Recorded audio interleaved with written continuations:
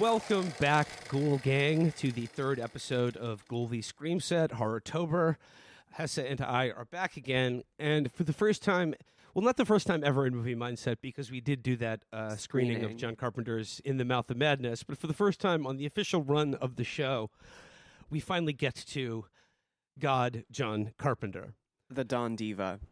And by way of introducing the two movies that we have selected from the Carpenter-verse for you today, I will just say that these are the two movies from this run of Ghoul v. Scream Set that we will be screening for you at the Roxy Hotel and Cinema on October 30th. Yes. So if you're in the New York City area and would like to come see either The Fog from 1981 or Halloween 3, Season of the Witch from 1982, please come by the Roxy Hotel and Cinema. I think one of the screenings is already sold out. I think it's The Fog, yeah, but you're not going to want to miss. Sold out, but Halloween 3 is it's so good. I mean, we'll get to it, but yeah, if you have not seen Halloween 3 already, and then you listen to this episode of us describing what actually takes place in Halloween 3, you are not going to want to miss seeing that on the big screen. Hessa, so these movies are united by a number of different themes and sort of personalities behind the production of it. There's John Carpenter, of course, who directed The Fog and produced Halloween 3. There is Dean Cundy, the director of photographer of most of John Carpenter's early films, who is the director of cinematography on both of these movies. And they are also united by the presence and sexual charisma and magnetism of one Tom Atkins. The coolest, friend's dad who lets you drink beers when you're at his house of all time. Tom Atkins, he was in John Carpenter. This is his first movie with John Carpenter. He is also in Escape from New York. He is, he was in Lethal Weapon. He is in Creepshow and in the prologue and epilogue of Creepshow. He's in Monster Squad. I mean, he's a guy. He's like a sort of a horror and kind of action thriller mainstay. But I love Tom Atkins because it's just his presence as a leading man in both of these movies is so funny to me and speaks of a bygone era in which regular dudes could break into Hollywood and have successful careers. He is just driving. I mean, we'll get to it, but in The Fog, he's having sex with Jamie Lee Curtis, within 2 scenes of him showing up. And it's, a 19-year-old Jamie yes. Lee Curtis. And he just picks up hitchhiking. And in Halloween 3, in Halloween 3, he has sex with every woman in that movie. It's so Halloween 3, we'll get to it, but it's literally about how he's the man with having the most affairs of anyone in the world. There will be a secretary that he needs something from, a receptionist at the hospital, and he'll be like, "Hey there, Janet," and put his hand around her in a weird way and wink at her, and she's like, "Oh." It's so funny. He's just fucking everyone. So yeah, we've dedicated this episode of Ghoul v. Scream Set to Tom Atkins, the great Tom Atkins. Hessa, you described him as your friend's dad who would let you drink beer in their house. Yes. That's very much how I see him. I would also describe him as the friend's dad who smells like cigarettes. Yes. Why don't you have a mom? I don't need a mom. We have a big buck hunter machine in my basement. I would place some kind of wager on the likelihood that Tom Atkins actually has a big buck hunter machine in his house. Yes, absolutely. We talked about on the first episode about George Romero's Night of the Living Dead and how Romero and most of the people involved in the production of that movie were all from Pittsburgh. And I have to shout out, the Steel City for Tom Atkins, a true son, a true Yinzer, a true son of Pittsburgh who has made good in Hollywood. And we love to see it. But let's begin with The Fog. Where's the fog now? Well, it should be right outside my door now. Oh, there's something different about this fog. Dan, stay away from the door! Someone listen to me! Get inside and lock your doors. Close your windows.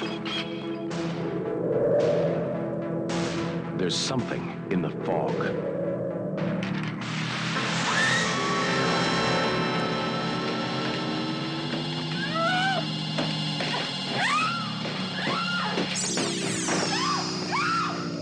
Stay away from the fog.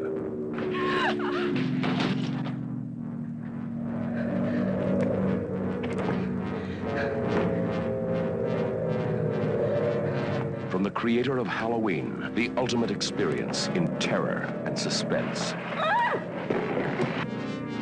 John Carpenter's The Fog, starring Adrienne Barbeau, Jamie Lee Curtis, John Houseman, Janet Leigh as Kathy Williams, and Hal Holbrook as Father Malone.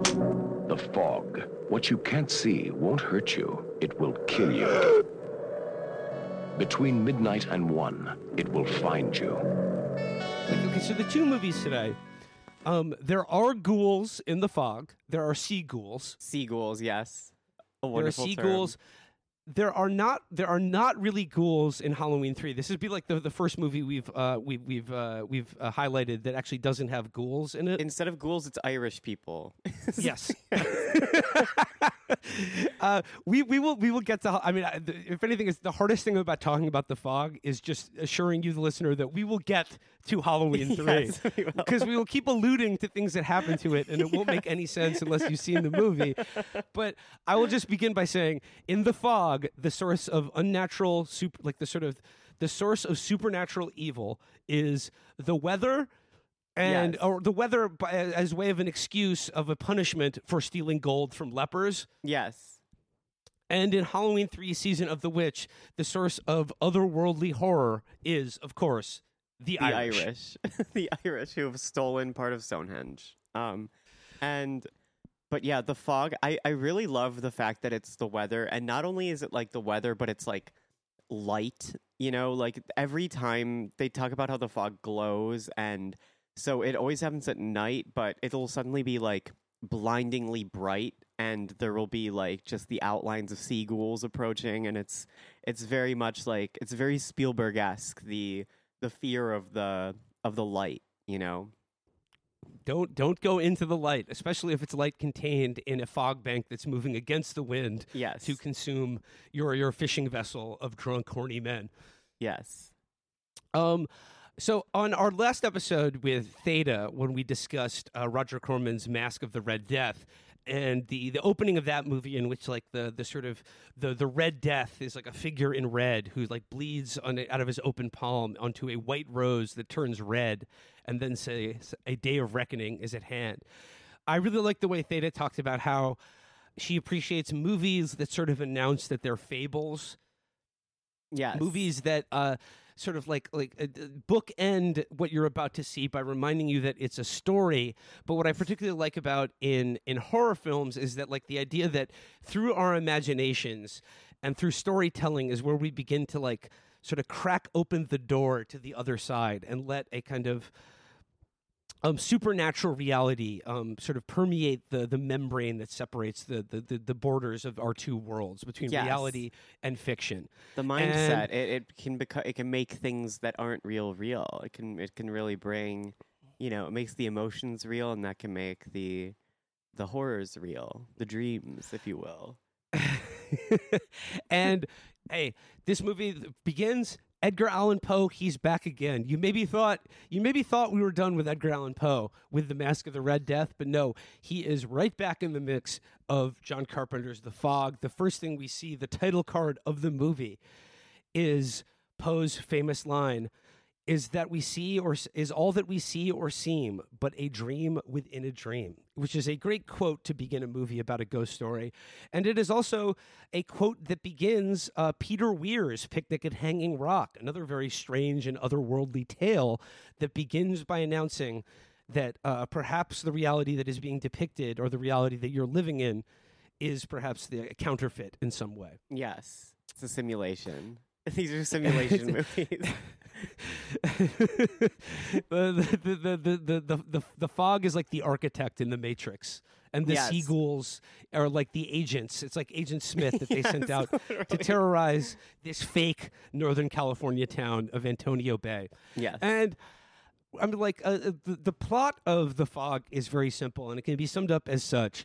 It is basically a movie. It's a purely American ghost story, in that it is very much concerned with it's the centennial, the history of American towns, and a town coming together to celebrate its centennial and to celebrate the founding of this town and the return of a repressed evil and a disgusting truth about the birth of small town America and America itself. Yeah, and it's that every single town in America is built on 100,000 massacred Native American bodies and bodies of anyone that doesn't fit into the small town type, such as lepers, or Yeah. in this case specifically lepers. In The Shining and The Poltergeist, it's of course the Indian burial ground is a trope, or the idea You that like move the headstones, but not the Yeah. bodies. That like the land itself is haunted by our history of genocide and expropriation of land and whatnot. The Fog a little bit different, because this time the source of ghoulish revenge are of course lepers. I think this movie can be summed up is town of Antonio Bay, world is a shit, fuck them all, 1 million dead lepers. Yes. And I really love when they find the diary in the wall in the church that explains why they're being haunted by the seagulls, and they're reading it, and basically what's being described is that there was a guy named Blake who showed up in the town and was like, hey, I have like $1 billion worth of gold and all these lepers that have like horrible leprosy. Do you guys mind if we build a colony like right next to you? And the town basically unanimously decides no, let's just fucking kill him and take the gold. and it is that heinous act that is coming back to literally haunt this town on its Yes. 100th birthday. And apparently, the incident, the Blake incident that is fictionalized in this movie is based on the real intentional wreckage of a ship that took place off the coast of California in the 19th century. It's shit. the wrecking of the Frolic. It was a ship that was intentionally wrecked, killing all aboard, that took place in the 19th century near the town of Goleta, California. Oh my God. And so the movie begins like in pure fable mode, because the first thing we see on screen is a timepiece. It's just sort of Yes. hanging in the darkness of night, and you hear it ticking.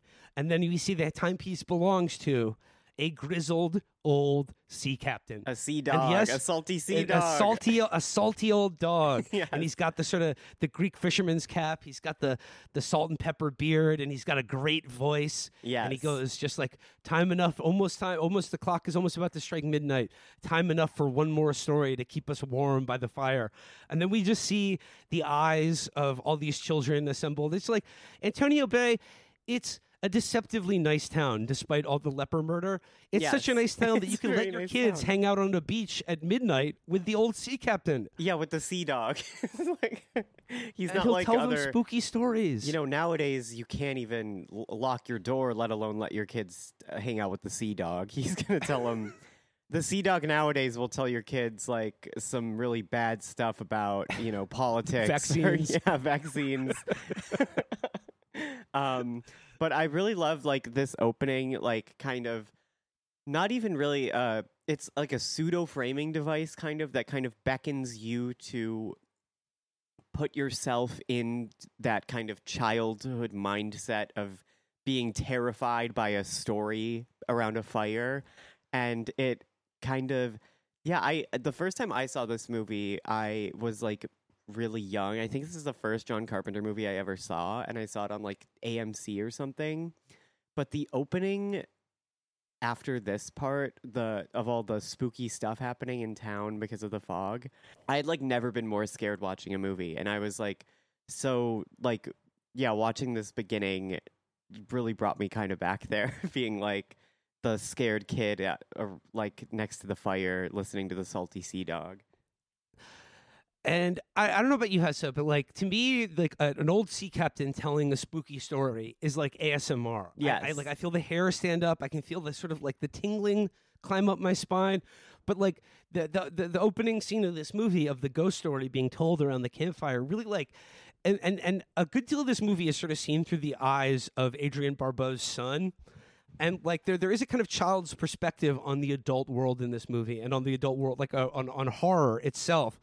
And I don't know, like, did you ever get this way of like being sort of overly enthralled in the habit, or like in the work or language or just communication of an adult who wasn't your parents? I remember like being like, we had an electrician come to our house, and I remember being enthralled as he told me how he was doing his job when I was like 7 or 8 years old, 5, 6, 7, I guess. Like, I don't know, like there's something about like just being enthralled with adults, and like who seem like they have, you know, like lives and jobs and things that they do that aren't your parents. It's like it opens an introduction to the world outside of film. Yeah, a whole different world, and like a whole. Yeah, I'm sure like there's stuff like that. Like I used to watch like interviews with you know, filmmakers on YouTube and like behind the scenes videos, and just like, especially like Martin Scorsese, listening to his voice as a kid, I was like, this guy is the shit. I'm like, wow, what the fuck is he talking about with all these movies? Yeah, like you're like 11 years old. You're like, ooh, Rocco and his brothers? The life and death of Colonel Blimp? I don't know what any of this means, but man, it sounds interesting. Remind me to tell you a story of the fan letter I wrote Martin Scorsese in 6th grade. Well, we can compose a fan letter to him when our Killers of the Flower Moon episode comes to finally get absolutely. But yeah, this is all by way of saying, like, I was so bereft of adult attention that I was fascinated by an electrician rewiring the house. But if I could have been exposed to, like I said, a grizzled old sea captain full of spooky stories of the sea and all of the lives it's claimed, who knows how it would have turned out. Well, Probably nowadays kids can just go on YouTube and type in "Sea Captain Stories 10 Hours Slooped." They can just to study and relax to. Yes, exactly. Lo-fi Sea Captain Stories. But Hess, you mentioned that when you first saw this movie, and now this was Carpenter's follow-up to Halloween. And this was also, he was married to Adrienne Barbeau at the time, who is the female lead of this movie. Absolute dime. Yeah, she is gorgeous, and would go on to become like something of a scream queen herself. And actually, sort of the sister movie to The Fog, I realized as I was watching this, because it contains basically the exact same cast, is George Romero's Creepshow, which I know we talked about in the first episode, talking about Night of the Living Dead. But Creepshow has, along with The Fog, Tom Atkins, Adrienne Barbeau, and Hal Holbrook. Yes, Hal Holbrook. Do you remember Adrienne Barbeau and Hal Holbrook in Creepshow? I don't. The only thing I remember from Creepshow, my friend actually texted me last night and told me he was watching Creepshow, and I was like embarrassed that the only thing I could remember was the Stephen King section of it. Yes, where he the alien like moss consumes him. Yeah, the lonesome death of something. I forget the title of that one. But the Hal Holbrook, Adrienne Barbeau segment in Creepshow is probably my favorite, and it concerns a henpecked college professor played by Hal Holbrook who conspires to have his bitch drunk wife played by Adrienne Barbeau killed by a monster that's sent to the university in like a crate from like the darkest jungles of Borneo or whatever. That's so cool. That's like an Outer Limits episode. Yeah. But yeah, in this movie, Adrienne Barbeau plays the hottest woman in the town of Antonio Bay until, of course, hitchhiker Jamie Lee Curtis arrives. Mm-hmm. She is the sort of single mom and the voice of the night. who she's the owner and sole DJ of the local radio station KAB, Antonio Bay, which operates out of a beautiful lighthouse on the Pacific coast. The coolest radio station in the world. It's literally the top of a lighthouse overlooking the sea. Like, amazing digs. And she's playing what could be described as like elevator music, I guess. Or like, yes, yeah. She's on for the witching hour every night. You know, for the alcoholics, angry loners, the unemployable. She's staying up late at night, KAB Antonio Bay, playing the jazziest elevator music. Keep me turned on, and I'll try to do the same for you. And it's so funny, like, Tom Atkins is driving, listening to it, and I'm like, I would fall asleep so fast if I was driving at night, like, listening to elevator music. It just... You say that, Hessa, but Tom Atkins is, of course, driving, listening to Stevie Wayne, just downing a beer to keep him up. Oh, yeah, he's soda to keep his attention focused on the road. He's got to stay sharp. Yeah. I want to get into talk a little bit more about like the cast of Antonio Bay and like the various sort of factions that are in classic John Carpenter style. It's a movie about like a small town or small group of people that are sort of put under pressure and have to kind of reform and deal with like the presence of like a kind of siege by an outside threat. In this case, seagulls, the ghosts of lepers who want their gold back. Yes. But Hesse, you talked about the opening credits of this movie, which take place as like the clock strikes midnight on like the 100th anniversary of Antonio Bay. And we said, as all that we see or seem but a dream within a dream. At the witching hour, like the sort of the boundaries between the ghost and the real world in this town begin to sort of permeate, and the creaking of doors, the shaking of bottles. There's just like these little indications that like that the town is being touched by an otherworldly presence, and we get these ghostly sort of encounters among people. Like there's a really good scene with a clerk at a grocery store who's like mopping up late at night and then just drinks orange juice out of one of the bottles. Yeah. I like that scene. But then like, you know, I really love like it's so tense, like, because you're like, this guy's definitely gonna get murdered. Every new cut, it's like, oh, something is definitely about to go bad. Like there's one where a gas pump at a gas station like flies out of the handle and starts pouring gasoline everywhere, and you're like, okay, this gas station's gonna explode, but it doesn't. And like it's all these like very tension building like events that are just piling on top of each other as like the credits are still rolling. It's like completely like nerve-wracking. And like in this film, the literal physical fog is what sort of shrouds and contains the ghouls and sort of like spits them into our reality. But, you know, even untouched by fog, the town is experiencing a lot of poltergeist-style events, like chairs being moved on their own, car alarms going off, dogs barking, things like that. But the point I want to make about like this scene of like very banal but also like unbearably tense and dreadful portents. I'm thinking about something. I watched this movie once again with Chris and Catherine to prepare for today's episode. And there's something Chris said about John Carpenter's style that I thought was very smart and on point and like really I think helps understand this movie. In this movie, as in all of Carpenter's movies, and this is also very similar to Howard Hawks, remember in our Rio Bravo episode, Carpenter has what can at times seem like it seems like his films are sort of bereft of detail. You know, like there's something very general, American generic about like the settings and looks of his movies. Mm-hmm. And I think it's that, as I described about Howard Hawks, that kind of economy of style and that the lack of detail that I think the sort of the non-specific nature of the general Americana of it is what allows, like when he introduces elements of terror, violence, and the otherworldly and the supernatural into that canvas, I think it sort of allows your mind to like, it lets it seep deeper into your mind when you're like less focused on the kind of like the hyper specifics of a time and place. Yes, I think like the best example of that is like Halloween, where it's like really impossible now to grasp how like the look and feel of Halloween is so like that and so generic.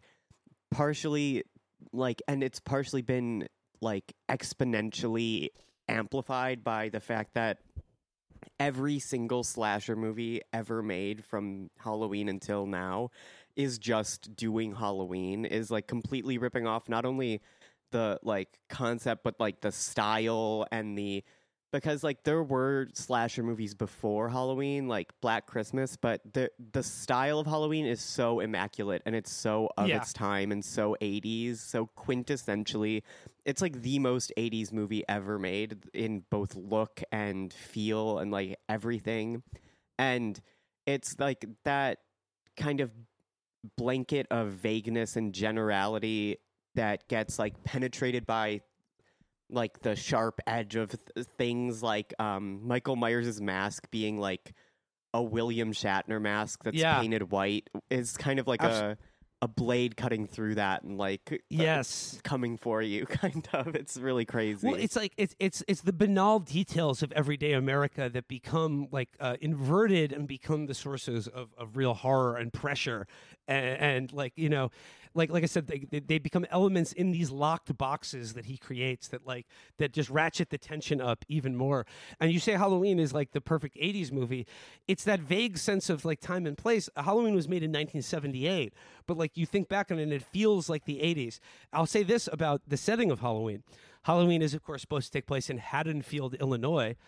Just this past week, I was walking down the very streets where Halloween was filmed, and even walked out of the hedge, the famous hedge that Michael Myers appears behind. Mm-hmm. That is all, of course, in Pasadena, California, a suburb of LA that is so perfect because, palm trees aside, it looks like any town in America. It looks like the perfect American town, but it is basically just in the middle of Los Angeles. Yeah, suburbia, USA. So yeah, I did pay tribute to the god of Halloween. The Halloween hedge, it's really funny. There is a divot in the lawn of whoever's house it currently belongs to. There is a divot in the lawn right at the edge of the hedge from how many people have restaged the moment in the movie of stepping out from behind the hedge. That's so funny. That's like Carrie's apartment from Sex and the City in New York. There's like a rope roping it off, and it's like, people live here, stop it. Like a sign that says that. The Halloween hedge, also a little bit of movie magic, is also about 2 blocks away from Pee Wee's Playhouse, the house in which Pee Wee Herman's show is supposed to take place inside of. So yeah, Pasadena is one of those towns that like so many movies are filmed there because it is such a good amalgamation of like anywhere USA. Yeah. So yeah, like it's that specific Americanness and like I said, his how indebted he is to Howard Hawks in the simplicity of the way he frames shots, the way he edits them, and the way he doesn't he doesn't lard up his movies with too much with any unnecessary shit. And I think that really is why he is the master. It's because there's not in any of his movies, there's not a second wasted. There's not a single cut that's unnecessary. There's not a single time the music hits that's like he does not overuse anything, so that when he does use these effects that play really well for him, like his use of an original score, and when he like cuts to create a scare. There's no fat, so it really is effective every single time. Yeah, and like going back to what Theta was saying about Mask of the Red Death, it's like all these characters are almost like archetypes, kind of, you know, like the fisherman, the tramp, the DJ, the child, the alcoholic priest, drunken priest, yeah. The annoying lady, the annoying city councilwoman. Yes. But yeah, I want to talk about these archetypes, these Canterbury Tales style archetypes that exist in the fog and in the town of Antonio Bay. But I want to get back to this idea of like that this is a purely American ghost story, and what I mean by that is like, it seems like to me, like at least the British are really the culture that kind of invented the modern ghost story with like, I don't know whether it's like The Turn of the Screw or the work of M.R. James. The idea of ghosts and a haunted house is a very British thing that we inherited from them. And I think in British fiction and film, the haunted house and the ghost story is always about like obviously the return of a repressed or traumatic memory that is playing itself out within the space in which that trauma occurred. Yeah. And for the British, it's usually like incest of some kind, or the fact that the wife is like kept upstairs in an attic because she went insane or something like that. But the point is that like when you inhabit the physical space in which a trauma has taken place, it's sort of like it stains the space itself, and you begin in your own mind to relive the events that gave rise to like the murder of a child, or like some horrible taboo has taken place and stained like the walls itself, and like the people even uninvolved with that trauma begin like sort of like I said, like a record skipping. Yeah. And I think that works great for England because of all, how haunted they are and all the dead people and fucking, taboo breaking incest and things like that. But in America, the haunted house, and this is why Poltergeist is like the other perfect American ghost story, is the idea is it's not the house, it's the whole fucking country. Yes. Everything in America is haunted. There's no way you can escape it. It's the land itself is stained in some way, and the trauma is like for the town of Antonio Bay at a microcosm is the founding of our country itself. Yes, it's like in England, it's like the psychic echoes of trauma get captured by the house and like bounce around in there. But in America, it's just like there's so many psychic echoes that it is like the background noise that the entire country exists upon that we just all try to tune out and ignore. Yeah, it's like radiation. It just exists here. The last ghost-free land in America that's been bought up years ago. You know, and since then it's become infested with ghosts. Yes. There's really no protection from ghosts in this country, and as long as we're talking about America, I do have to talk about what I think is probably the greatest feature of The Fog. The most amazing part of this movie is the Northern California Pacific Coast. Yes. And the way Carpenter films it, I think this is truly... I wanted to include this one in our sort of horror movie run for this Halloween, as opposed to other, like, not as opposed to other John Carpenter movies, but why I wanted to choose this one is I truly think it's his most beautiful film. It's his movie that looks frame to frame like, the most one perfect shot, if you want to think of it in those terms. But it's like it is largely the atmospheric quality and the stark, powerful beauty of the Pacific Coast in Northern California is really what makes this movie. And it's the contrast between the beauty of it and the horror, like underneath it, or like the myth behind the beauty of it. And I'm always struck by the Pacific Coast in California because to me it is the most striking landscape in America and the most gorgeous to look at. And it's sort of like the most beautiful part of America is the very fucking end of it. Yes. The absolute limits of the American project and consciousness, when it hits that Pacific Coast and rolls back, it's sort of like The Fog and The Return of the Seagulls is like you can only get so far away from America before, the theft of leopard gold pulls you back in. Yes, you back in. All right, let's talk about the characters in this movie and some of the cast. They're sort of like I mentioned. There's like 3 or 4 different factions that sort of each for themselves, kind of piece by piece, figure out what's going on, what's happening in the town of Antonio Bay as the ghost front moves in. Yeah. But let's begin with the god of the episode, Tom Atkins and Jamie Lee Curtis. Yes. One of the most imbalanced pairings of people who hook up in a movie I've ever seen. He could be playing her dad in this. It's awesome. So Tom Atkins rolls into town, picks up hitchhiking Jamie Lee Curtis, and they say 5 words to each other. She's like, "Are you weird?" And he's like, "Yeah."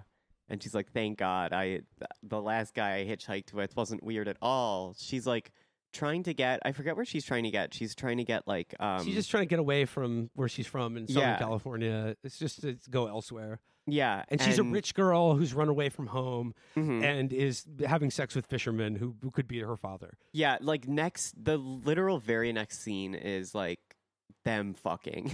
It's them, they just finished having sex and they're smoking a joint in bed. And it's incredible.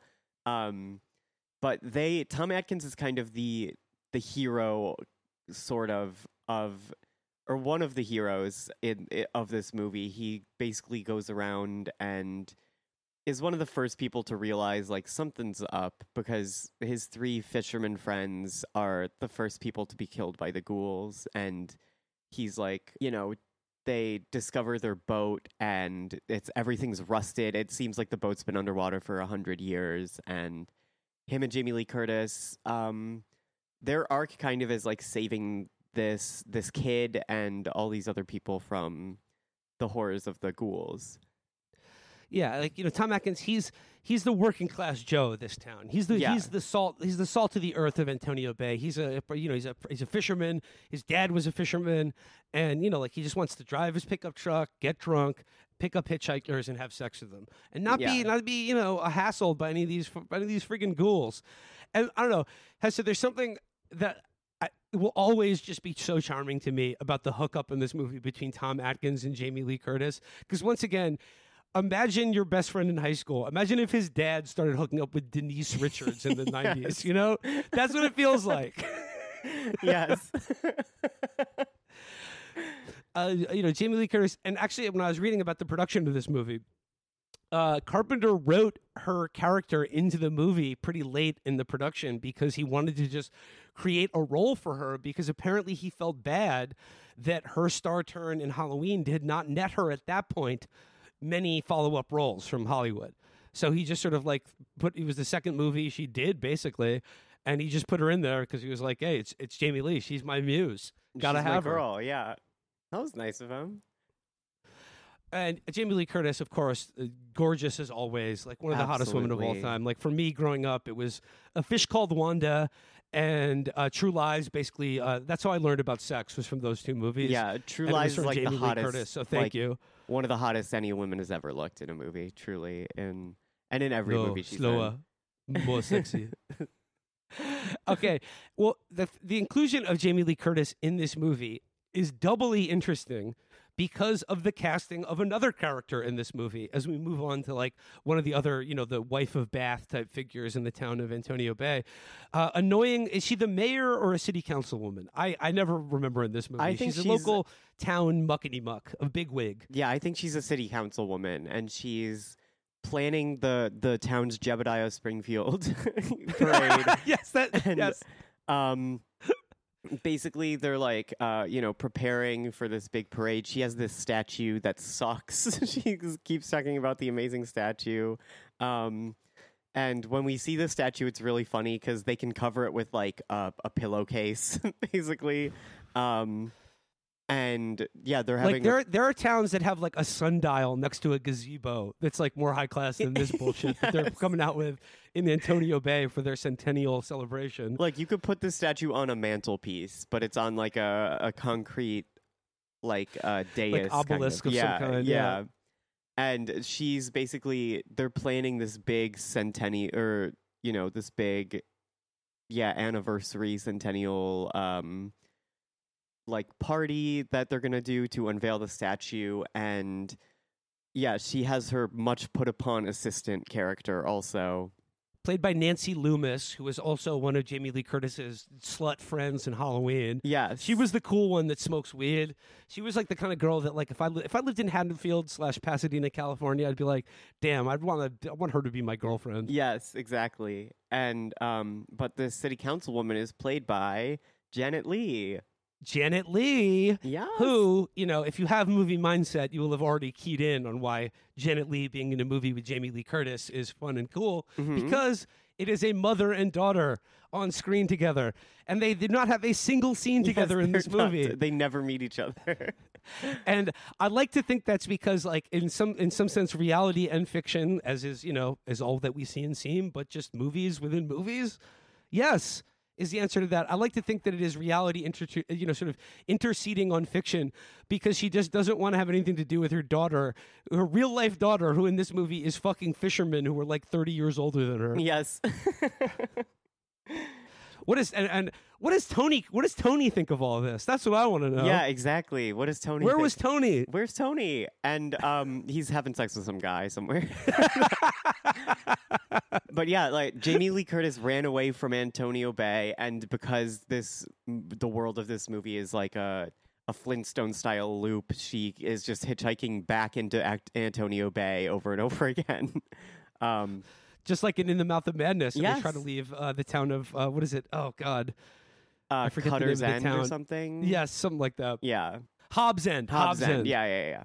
I guess like then there is Stevie Wayne, played by Adrienne Barbeau, the radio DJ. That all I can think of, every scene with Adrienne Barbeau in this movie, and her beautiful lighthouse radio station, just makes me think of the song "I Want to Marry a Lighthouse Keeper." And blah, blah, blah. Yeah. Yes, I want to marry a lighthouse keeper. I want to marry Stevie Wayne, as do all of the men in the town of Antonio Bay. It is her and her son, who is one of the boys listening, wide-eyed to the story at the beginning of the movie. Yes. And their babysitter, the ill-fated Mrs. Kobritz. Yes. Poor Mrs. Kobritz. I will say another fun thing about this movie for Carpenter heads is that all of the characters in this movie are named after people that John Carpenter worked with on previous projects. So, That's for so instance, the horny weatherman who is like trying to hit on Stevie Wayne, the name of his character is Dan O'Bannon, the famous screenwriter who did Alien and Carpenter's first movie, Dark Star, which is also fantastic, so good. Yeah, great movie. I think Atkins' character in this movie is named Nick Castle, who is the actor who plays Michael Myers in Halloween. Tommy Wallace is the name of another character who is the editor and sound designer on this movie and will be the director of Halloween 3.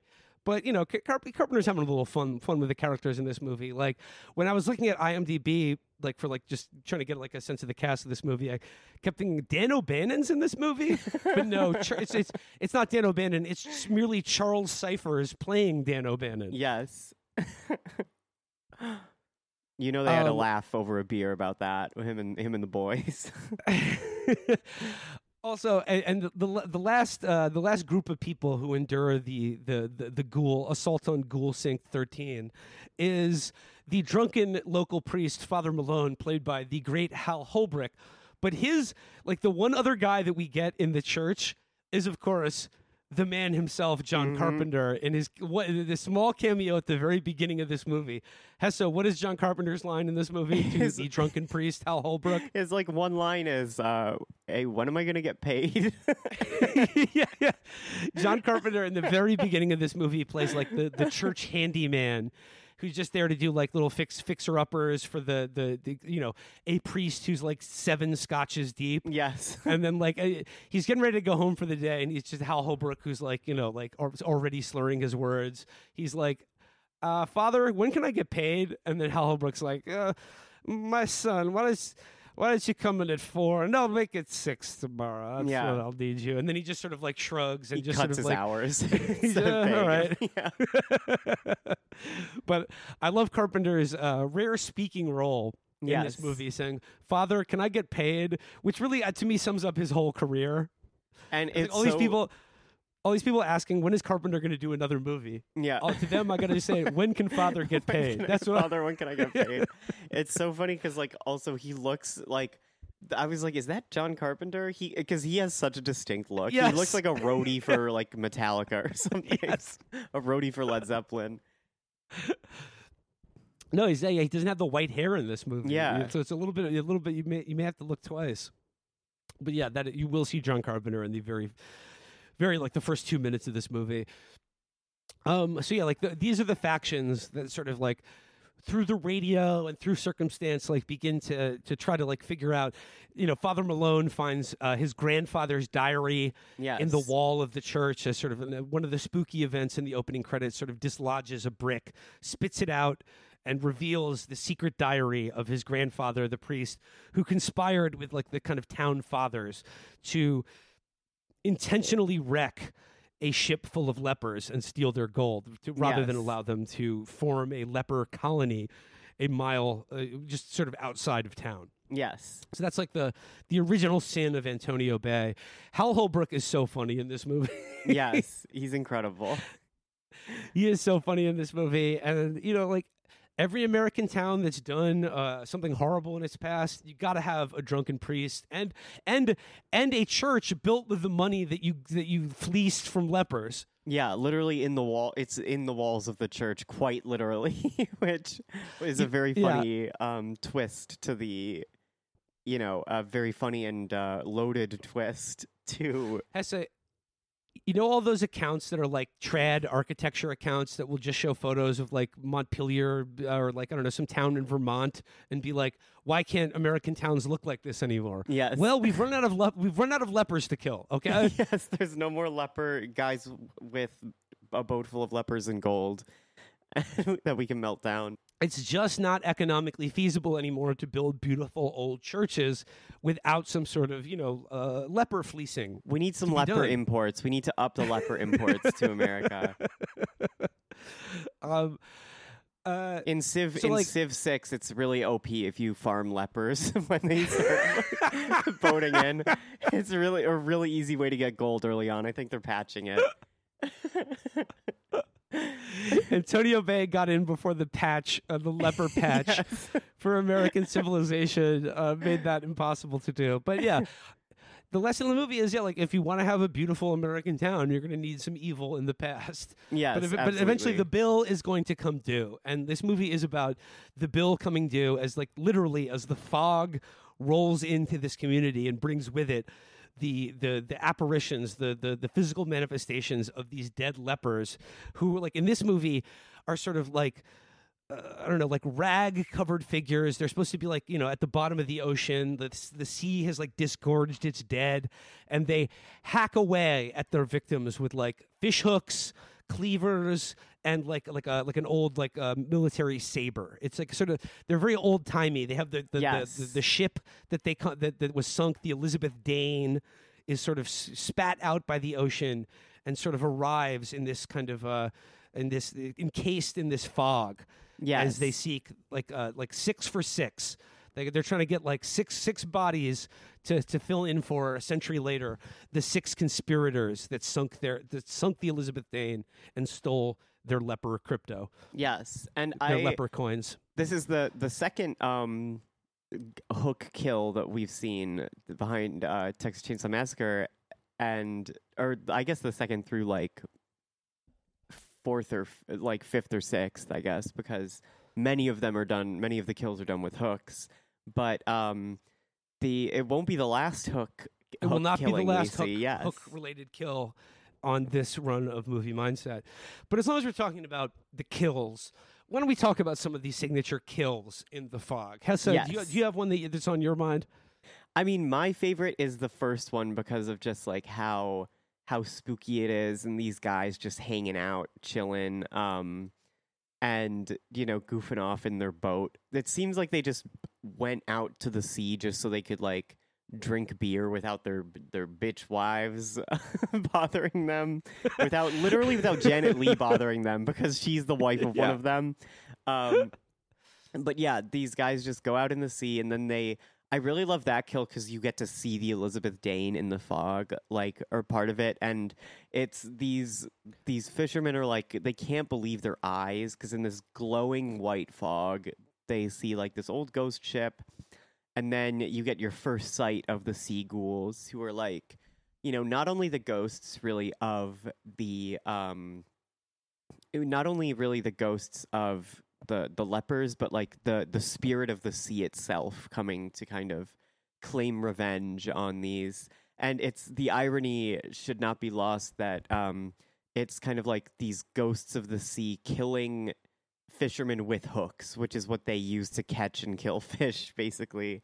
And yeah, they just gut, from, gooch to gullet. They just kind of rip these guys apart.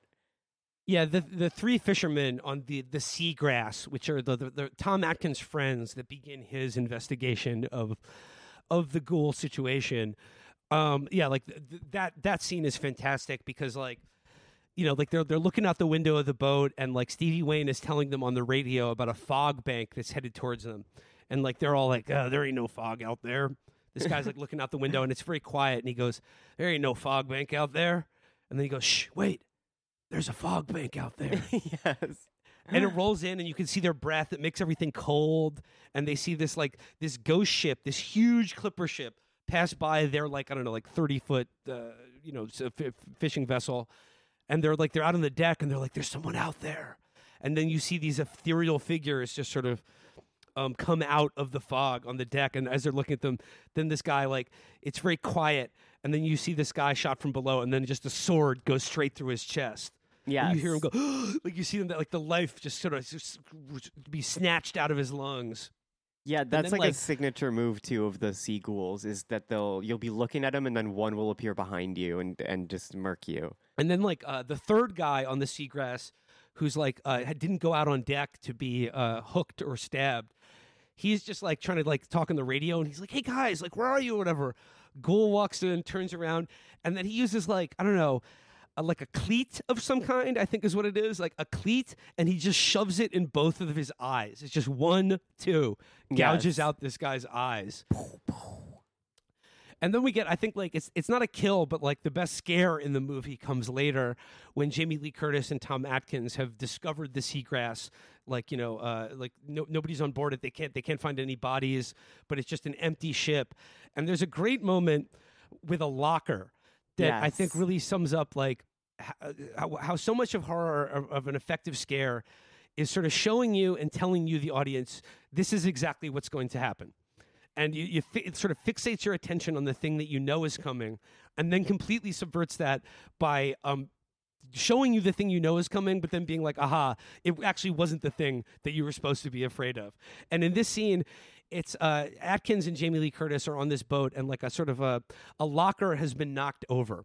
Yes. And Tom Atkins begins telling Jamie Lee Curtis this spooky story of his dad and his career as a fisherman, in which they discovered some ghost ship, and it had a Spanish doubloon on it, and when he took it home, it turned into sand or something, something spooky like that. Yeah. And then the whole time you're looking more and more at this locker that's right in between the two of them. It's leaning up against the wall, kind of it could fall open at any moment, and a body will fall out, is what it's really drawing your attention to it in that kind of, so you could think that. And then you begin to see the catch on the locker begin to shake or sort of jostle itself open, and you're just waiting something is going to come out of that locker. And then it delays it for so long, and then of course the locker door slams open and a bunch of stuff falls out of it on Jamie Lee Curtis, and she goes, ah, and she's spooked. But in her being spooked and her the jerk of her body, she dislodges the eyeless corpse of the last guy on the boat that just falls out over her eyes, just huge divots where his fucking eyes used to be, just the black, hollow, gaping caves of his skull. And that is the true scare. Yes. Complete 1-2 punch, misdirection from the goat. It's so good. And then, of course, there's the other scare in the morgue, where the eyeless body comes back to life to carve 3 onto the floor, and they just leave Jamie Lee Curtis alone again. And again, she is supposed to be just in transit, but she's hooked up with a fisherman and chosen instead to spend the day with him, discovering his dead, drowned friends. And then at the morgue with him again, she's like, maybe I should just move on here. Yes, she's like, I might get out of town. And another little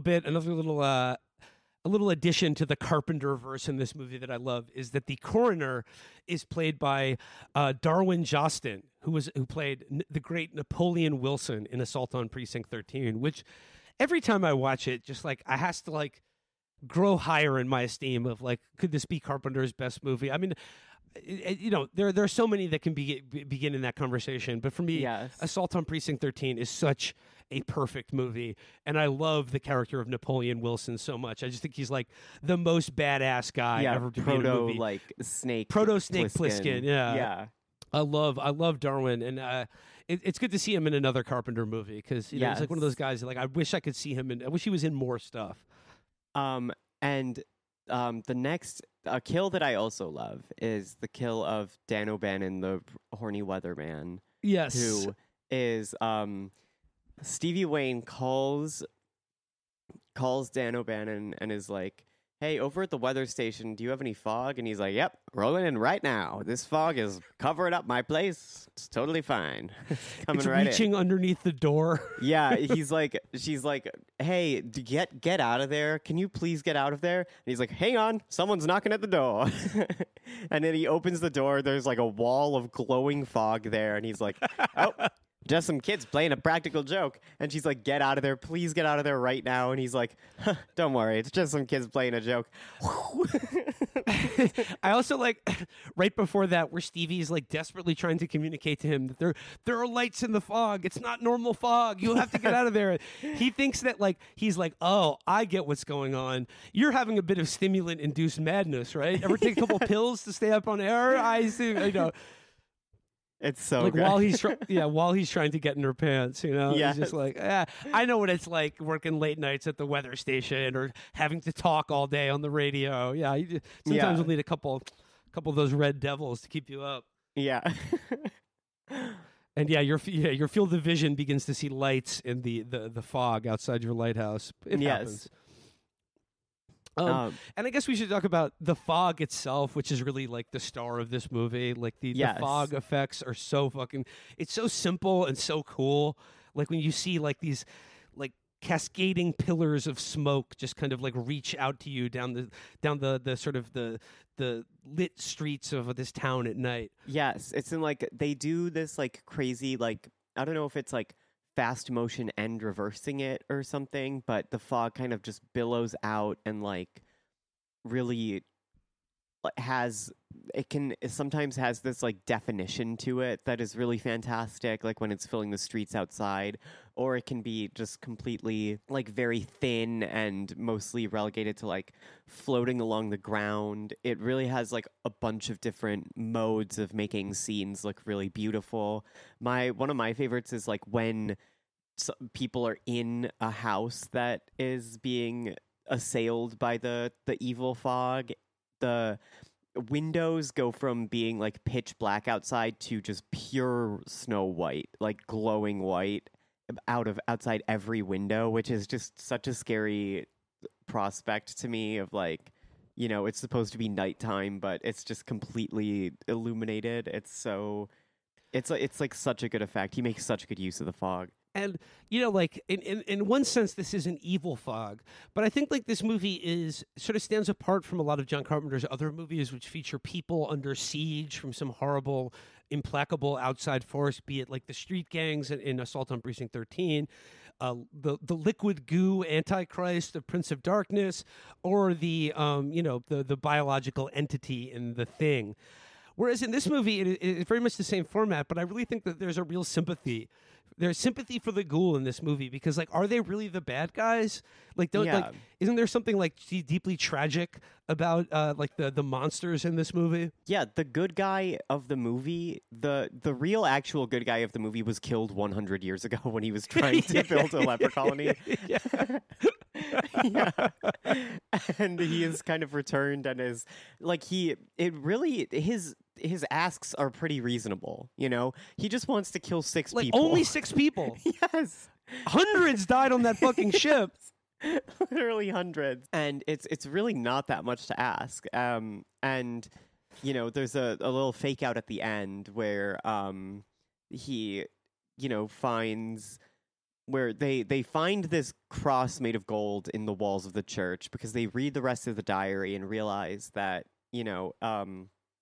the priest felt so bad about stealing the gold that he told all the other all the other fathers of the town, like, oh, there was no gold, it was lost at sea. And then he like hid it in a golden cross in the church. He melted it all down to make the world's largest cross. Yes, which and must then weigh just sealed it in the wall of the 100,000 church. pounds. Yes.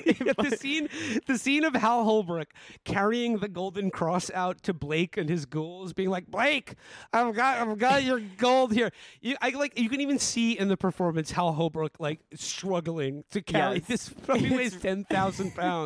It's literally, it looks like a challenge from like one of those World's Strongest Man competitions. Yeah, Kelvin Gemstone. Yeah. Yes. And it's also funny because like Janet Leigh's like reaction to the cross is it's kind of like, damn, we could have built a good statue if we knew we had this shit. It has there's a scene towards the end of the movie where it's like after they've had their little, Janet Leigh knows her husband is dead. She's beginning to be aware of the horrible ghoul curse that is plaguing this town. But it's like the end of their little centennial celebration. And she's like, now everyone, there's still time to look at the statue. Just file out single file, take your time. You can still see the statue. And everyone's just so bored. And another thing I really love about this movie is that it's really only about 7 or 8 people in Antonio Bay that's aware of anything as it's happening. Yeah. Everyone else in this town is totally oblivious to the ghoul assault. Well, we don't know that actually, because Stevie Wayne is screaming on the radio That's whole true. time about how the fog is so evil, and it's like must be terrifying for anyone at home. But they might just think it's like, Orson Welles like War of the Worlds style. Like They probably just are like, I wish you go back to playing some music. I don't like when she gets all political. I hate when she gets political like this. I hate when she gets political about the fog. Then they're just like, she's like, I cannot stress this enough. If you were near the fog, get out of it. You have to get out of town. The fog will kill you. And they're just like, man, I saw her in the supermarket once. She's a real dish. She was a dime, dude. I saw her in the supermarket. She got a bunch of Snickers bar and asked the guy to scan them individually because of electrical interference. It's funny to imagine that there's another not a gas station, another radio station in town where it's like a right wing DJ, and he's like, three fishermen were found dead, and it is confirmed that they were vaxxed. So please. Yeah, but Antonio Bay's right-wing talk radio station, fog on loan from God. You're listening. We're taking your calls about the fog right now. Like, I think HARP is probably responsible for the fog, and then they're using it to trigger the vaccine. I think that's probably pretty reasonable. I think that makes sense to me. I think it's time to send these Democrats back to the ocean where they belong. We've got to build a wall along the Pacific coast to stop the fog. Of course we got to keep the leopards out, I mean... Okay, now I'm imagining that there are 4 wind power off the coast of California, but only to blow the fog banks away from the town and keep... hey, we're never paying back that gold, okay? Yeah. Money's been gone. It's been spent. Sorry. We just don't have it in our budget to keep everyone safe from fog ghoul attacks. Yes. Yeah, I think that does it for the fog. I guess I'd just like to leave it with Hessa, what you said. An American ghost story, because the only ghosts in America are the good people that we killed a century ago. Yes. We're the bad guys, and like the ghosts attempting to haunt us are like they're the good guys in this movie. Yes, literally. But yeah, like this is just perfect early Carpenter. Like I said, just perfect economy of style. Normal people under extraordinary pressure. Just losing it and having that John Carpenter soundtrack just ramp up.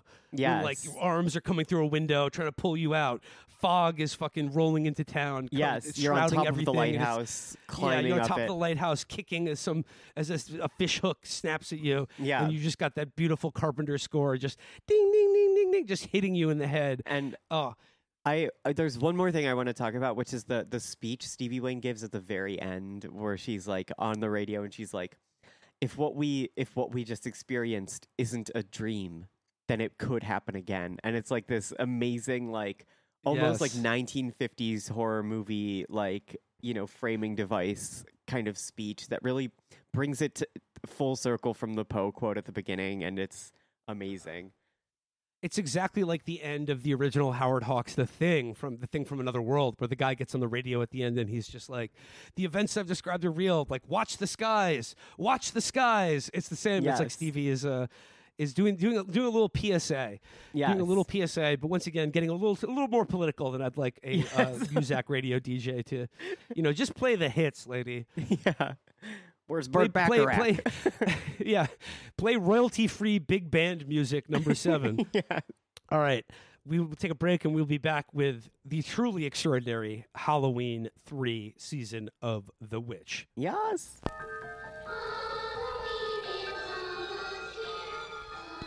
You don't really know much about Halloween.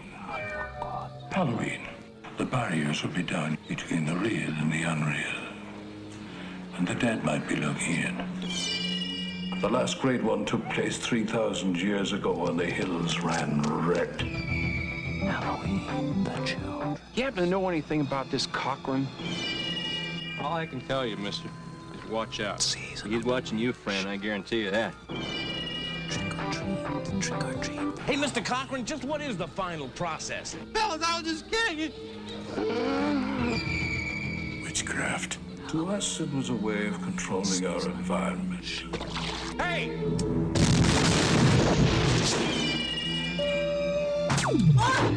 Where are they taking her?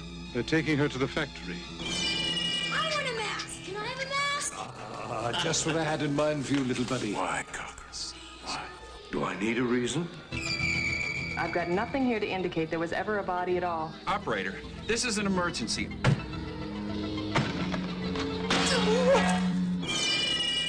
I do love a good joke, and this is the best ever. A joke on the children. I'm glad you'll be able to watch it. You've got to believe me. They're going to kill us. All of us. Stop it!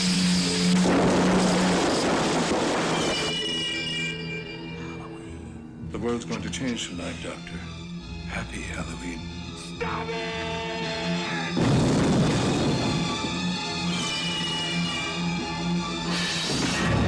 Halloween 3, Season of the Witch. The night no one comes home.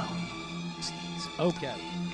We are back and moving on from The Fog, directed by John Carpenter, to Halloween 3, Season of the Witch, a movie merely produced by John Carpenter, but directed by the aforementioned Tommy Lee Wallace, who was worked on The Fog and several other John Carpenter movies, and featuring the same director of photography, Dean Cundy. So Halloween 3 has the sort of the semi-look or sheen of a John Carpenter movie, but it is a departure in a number of interesting ways. Like, for instance, the movie we just discussed, The Fog, is the textbook definition of like an atmospheric ghost story. Yes. Where it's hard to describe the plot. It's really just like you have to drink in the scenery of the Northern California coast and just like the feel of spookiness that movie inculcates in the viewer. Literally and figuratively an atmospheric ghost story. Yeah. Whereas Halloween 3 is another movie that deals very much with stories and myth. And it's a movie about the sort of the introduction and the danger of introducing the folklores of the old world into a modern American context. But this is a horror movie that is entirely plot driven. Yes. And the details of the plot of Halloween 3 are so extraordinary that like it will seem like a joke describing them. But I think that's truly what makes Halloween 3 my favorite of the Halloween series. And I'll explain that by saying, look, I think John Carpenter's original Halloween, as you mentioned, Hessa, is one of those movies that's so good it breaks the entire genres of movies. It's like, an movie. You can't do, yeah. It's like so influential in its style that like it's impossible to do a slasher movie that is not in some way copying Halloween. I think Halloween, it's a masterpiece. It is a better movie than Halloween 3 Season of the Witch, but I've chosen Halloween 3 Season of the Witch for movie mindset because it is infinitely more gruesome and hilarious than Halloween the original. Yes, it's so funny. It's so amazing. And also, like, if you, like, a lot of people haven't seen this one because it kind of has a reputation of not being good, which is baffling to me because it's so amazing. It's so good. It only has that reputation because Halloween 2 exists. Yes. And, like, I feel like Halloween 3 is so good, it makes me wish Halloween 2 doesn't exist. Because, like, Halloween 2 is, I think, a good sequel. I like it, but it's not as good as the original Halloween. But the problem with it is that it just introduced the expectation that a Halloween movie had to have Michael Myers in it. Yes. And I think Halloween 3 was the original, it was going to be like the test case for what Carpenter originally wanted to do with Halloween, which was have it be, as I think it always should have been, an anthology series in which every new entry in the movie is a discrete story, a discrete horror story centered around the holiday of Halloween. Yeah, and I think that would have been a lot. I want to know that alternate universe. I want to see what Halloweens we get. You know, maybe Halloween 7 is like really crazy, takes place in, space or something. It might be fun. Well, as long as trick-or-treating is involved. Yes, absolutely. You can do almost anything. Like, that's the only... Or even, I mean, I don't know, like having the same director of photography. If Dean Cundy did all of them, then there could be a sort of, like a holistic style that you could at least bank on. Yes. But, yeah, listener, do not let the absence of Michael Myers scare you away from this movie. Because what we lack in Michael Myers is made up for in something even more terrifying. Yes. The Irish. The Irish. It's the Irish, folks. It's really incredible. And it's so funny slowly realizing, like, oh my God, they really are that really is the villain. It's an Irish trickster. An Irish trickster. Yep. It's just like... we gotta build that wall. We gotta build that wall.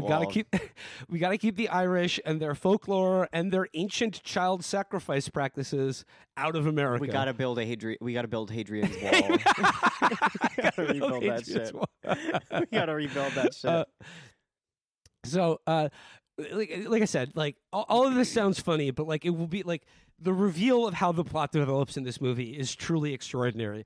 But first, I got to begin with the unbelievably cool opening credit to this movie. Yes, they're so sick. Like, first of all, absolutely no epilepsy warning. That's actually the scariest part about this movie, is that if you have a condition in which strobing, flashing lights may cause some problems for your brain, then consider this your epilepsy warning before turning on this movie. Yes. Within, like, after you see like the studio card, then it's just immediately completely assaulting with strobing, flashing lights. Like scanline like style, and like the music is overlaid by like the sounds of the like scan lines going through. It's so cool.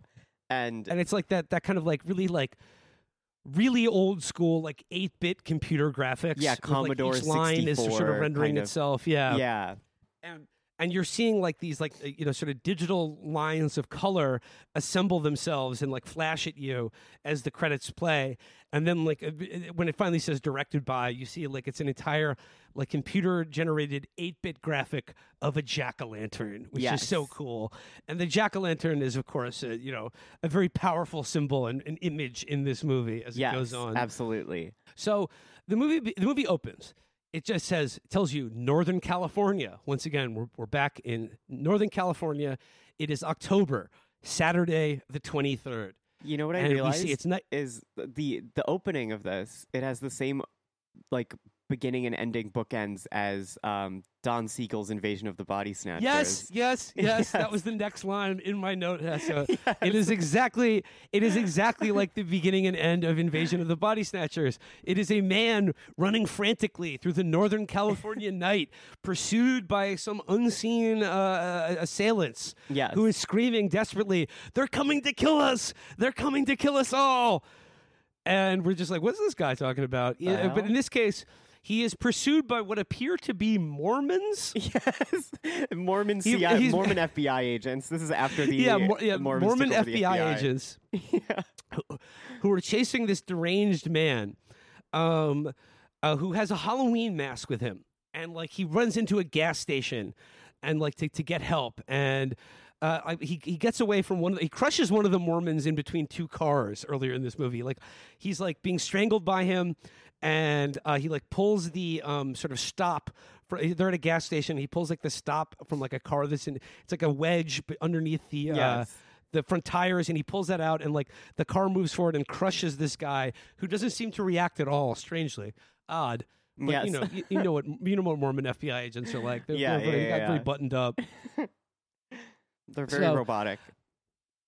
We see this gas station, and we get a great like little interjection to the television, which is another very important part about this movie. Yes, this movie is about the evil of the Irish, but it's also about the evil of television and advertising in particular. Yes, absolutely. So we get to see a news report a hilarious TV news report about the theft of a pillar of Stonehenge, which is just such a funny concept. Yes.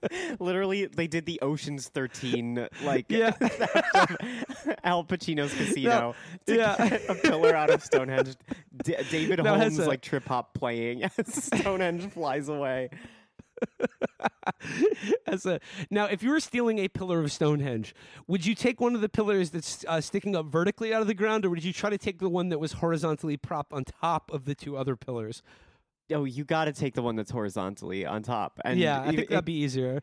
So they nicked Stonehenge, isn't it? So yeah, that's what's on that's what's on the news. And then we get, of course, the horrific dirge, which will be repeated over and over again in this movie. Oh my God. The commercial for Silver Shamrocks. Now, listener, let me tell you, if you have not seen this movie and you watch it, probably the most terrifying thing will be this song stuck in your head for approximately a week. Yes, it will not leave your head. It's such an earworm, and they really do nail like those. You know, I used to love watching like compilations of scary old commercials, you know, scary like haunted Kleenex commercial, like, you know, on YouTube. And this really nails it because it's like, damn, no wonder kids of this generation are so fucked up. They had to watch, this is what commercials were like to them and they loved them. It's like 8 more days till Halloween, Halloween. Very good. Silver Shamrocks. Yeah.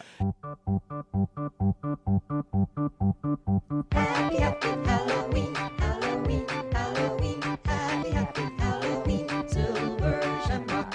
Happy, happy Halloween, Halloween, Halloween. Happy, happy Halloween. I mean, to me, like this movie is very prophetic in a number of ways, but like the conception of this movie that advertising will literally rot your brain and turn it into bugs. Yeah. I think of this movie every time I hear that whopper, whopper, whopper, whopper. Yes. Whenever I hear that jingle on TV, I think of Silver Shamrocks because BK is doing to my brain what Conal Cochran is doing to the children of the world in this film. No, if you watch that Whopper commercial with a Burger King crown on your head, it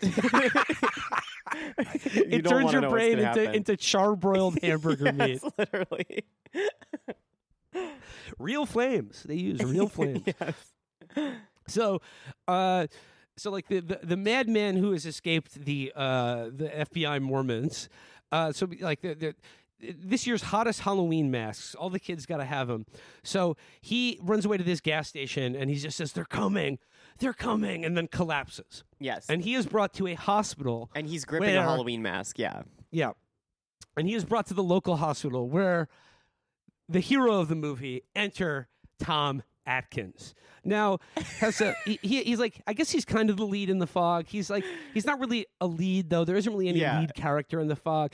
Atkins is almost always a supporting character in movies or like, you know, some playing someone's dad, like in Lethal Weapon or Creepshow or Monster Squad. Halloween 3 truly is the Tom Atkins movie. Like there's no movie that he's ever done that was ever more generous with his screen time and with him as a leading man. Yes. Every time I watch this movie, I am so taken with how funny Tom Atkins is in this movie and how funny just like his presence and how little it makes sense in every respect in this movie. Every time I watch this movie, I laugh harder and harder and harder at this movie asking us to believe that Tom Atkins is a doctor. It's so funny because, like, the first time you're watching this movie, it's like, did this guy steal a lab coat? This must be an assassin coming to kill this guy who stole a lab coat. But he's like, the lab coat looks so crazy on him.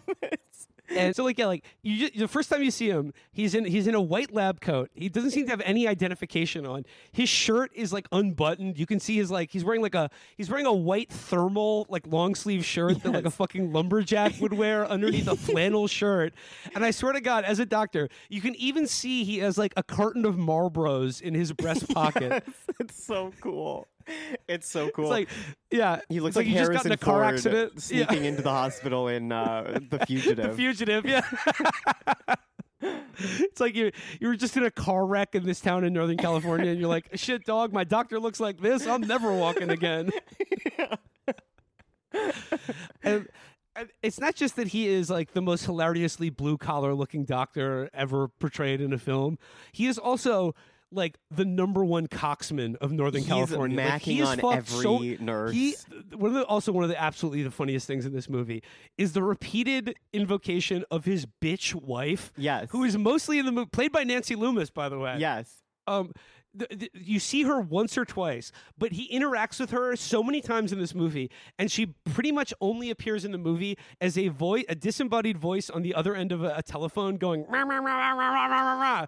Yeah, as he's telling her like, no, I can't take care of the kids. I just have to go to the toy town with this young woman I just met at a bar. Yes, you don't understand. There's a crazy thing that is happening in my life right now, and I'm having an affair, and I need to take care of it. He literally like. His superpower is having affairs. It's so cool. It's literally like an X-Man whose superpower is that he has an affair with every single woman he meets in the world. and also he is well lubricated throughout this entire movie. Oh like, yeah, he's a doctor, and there's scenes in this movie where he's just going to a liquor store to get one like pint of bourbon for himself. Yes, just for himself. And it's so cool. He is like it's so cool. And his wife like is literally a wife from like there's this like weird thing in episodes of The Outer Limits. I think I referenced it earlier, where like so many episodes of The Outer Limits are about how a scientist's bitch wife will ruin his laser experiment and like cause a huge disaster. I think I know which episode you're talking about. Yes, there's multiple, and like it's so many episodes are just about like how like a guy's wife is a bitch and like it sucks for him. And he's trying to do something about it and gets like some kind of comeuppance. And this movie is about how Tom Atkins' wife is just a bitch, and meanwhile he is sleeping with like, you know, the 55-year-old receptionist at the hospital who he has like sexual chemistry with for some reason, who says like 5 words to him, like the nurse who's some old lady. He's like patting her on the ass. He's like cupping her. He's like straight up squeezing her ass. Like it's so crazy. Like, we were watching this, and Catherine was like, before socialized medicine, it was a lot funner to be a doctor. You could just basically do anything you wanted because you were god of the hospital. And then he's just like, before they bring in the crazy guy from the gas station, he's like, I'm gonna be a go in my office, and he's just like dead. He's asleep on his couch. Yes. Wakes up with a hangover. They're like, doctor, come quickly. Oh, what the fuck? Jesus. And I love when you first see him when he comes home, like to see his bitch wife and ungrateful brat children. It's like a Kelly cartoon in The Onion. It's just yes, like, ungrateful kids, and he's brought them the shitty knockoff Halloween masks. And the thing is, like, he's such a bad father. Like, he's a terrible. He's a terrible. He sees his kids once in the week that this movie takes place in. He sees them like one time. How busy could it be at a hospital in this tiny town in Northern California? He's there every night doing brain surgeries, half it fucking 3 sheets to the wind. He's like, anything other than go. A man's weekend starts Monday morning. Oh God. Oh man. Basically, like, the only reason he's written as a doctor in this movie is because, like, they need an excuse to have him encounter a body. Yes, literally. He needs to be able to call the coroner and that he's having an affair with and ask her to, like, rush the can you rush this one for me, results. Doll? Can you rush this one for me, doll, just for me? And have it not be like weird. So basically what happens is like the insane man who says they're coming, like he comes in and he's like, oh, give this guy a drink. He needs some bourbon. He's probably his fucking wife's probably hassling him. I've seen this before. They're coming. Yeah, she's coming, buddy. Just sleep it off. It'll be okay. Yeah. So then one of the Mormon-looking FBI agents shows up at the hospital, and we get the first great kill in this movie. And like, this movie is, people forget the original Halloween. There's actually no blood in it. Yes. There's like it's scary, but like it's very tame by the standards of like contemporary horror movies in terms of gore or the kills in the movie. Yeah. Not the case with this movie. No, not even close. We get the first extraordinary kill in this movie where like the FBI agent looking guy comes into like the room where this guy, this catatonic man is like in a hospital bed, and he takes his finger and pushes it through his skull, and then uses his hands to like crush and reform this guy's face. Like he crushes his nose entirely and just like basically just crunches this guy's entire face like it's a Kleenex or something. Yes, like he's crushing a beer can after drinking it. It's so crazy. So then we get a hilarious scene of Tom Atkins attempting to chase this guy down, and he's like really struggling to run. He's like, all the scenes of Atkins running in this movie, you can like hear how hard he's breathing. He like he doesn't get to the guy with any time at all. Basically, he tries to chase this guy down and be like, "Hey, you can't kill people in the hospital. This is this is where we cure people, not kill them." That's down the road. You got to go to the killing place. Hey, buddy, I don't care what your wife's doing at home. You can't be killing people in this hospital. So the FBI agent like is able to basically walk out of this hospital, get in his car, and then calmly douse his entire body with gasoline and without set even himself blinking, and set himself in the car on fire. It explodes. Yes. And Tom Atkins is like, God, I bet that guy's wife was a real battle axe. Old ball and chain giving you trouble, huh? Yeah. I think the next thing that happens after that, we get the introduction of the coroner character, and Tom Atkins is very curious about this weird thing that just happened. Yeah, he can't seem to get it out of his mind. Like, just seeing a guy set himself on fire after killing some guy for seemingly no reason. Yes. He's a little bit disturbed by this, but really, like, and it's funny, like, we keep getting cards that are like, tell you it's like Wednesday the 29th. Thursday, it gets closer and closer to Halloween, and he's like, "Man, I'm disturbed by this." And then it's like Wednesday, and it just cuts to him at a bar smoking an empty bar at like 2:00 in the afternoon, and he's just slugging a scotch, smoking a cigarette. He's like, "I gotta figure this out." It's so good. So yeah, like then we have like the coroner or lab tech that he's also having an affair with. He's like, "Hey, put a rush on that, honey," and you're like, "Don't tell my wife."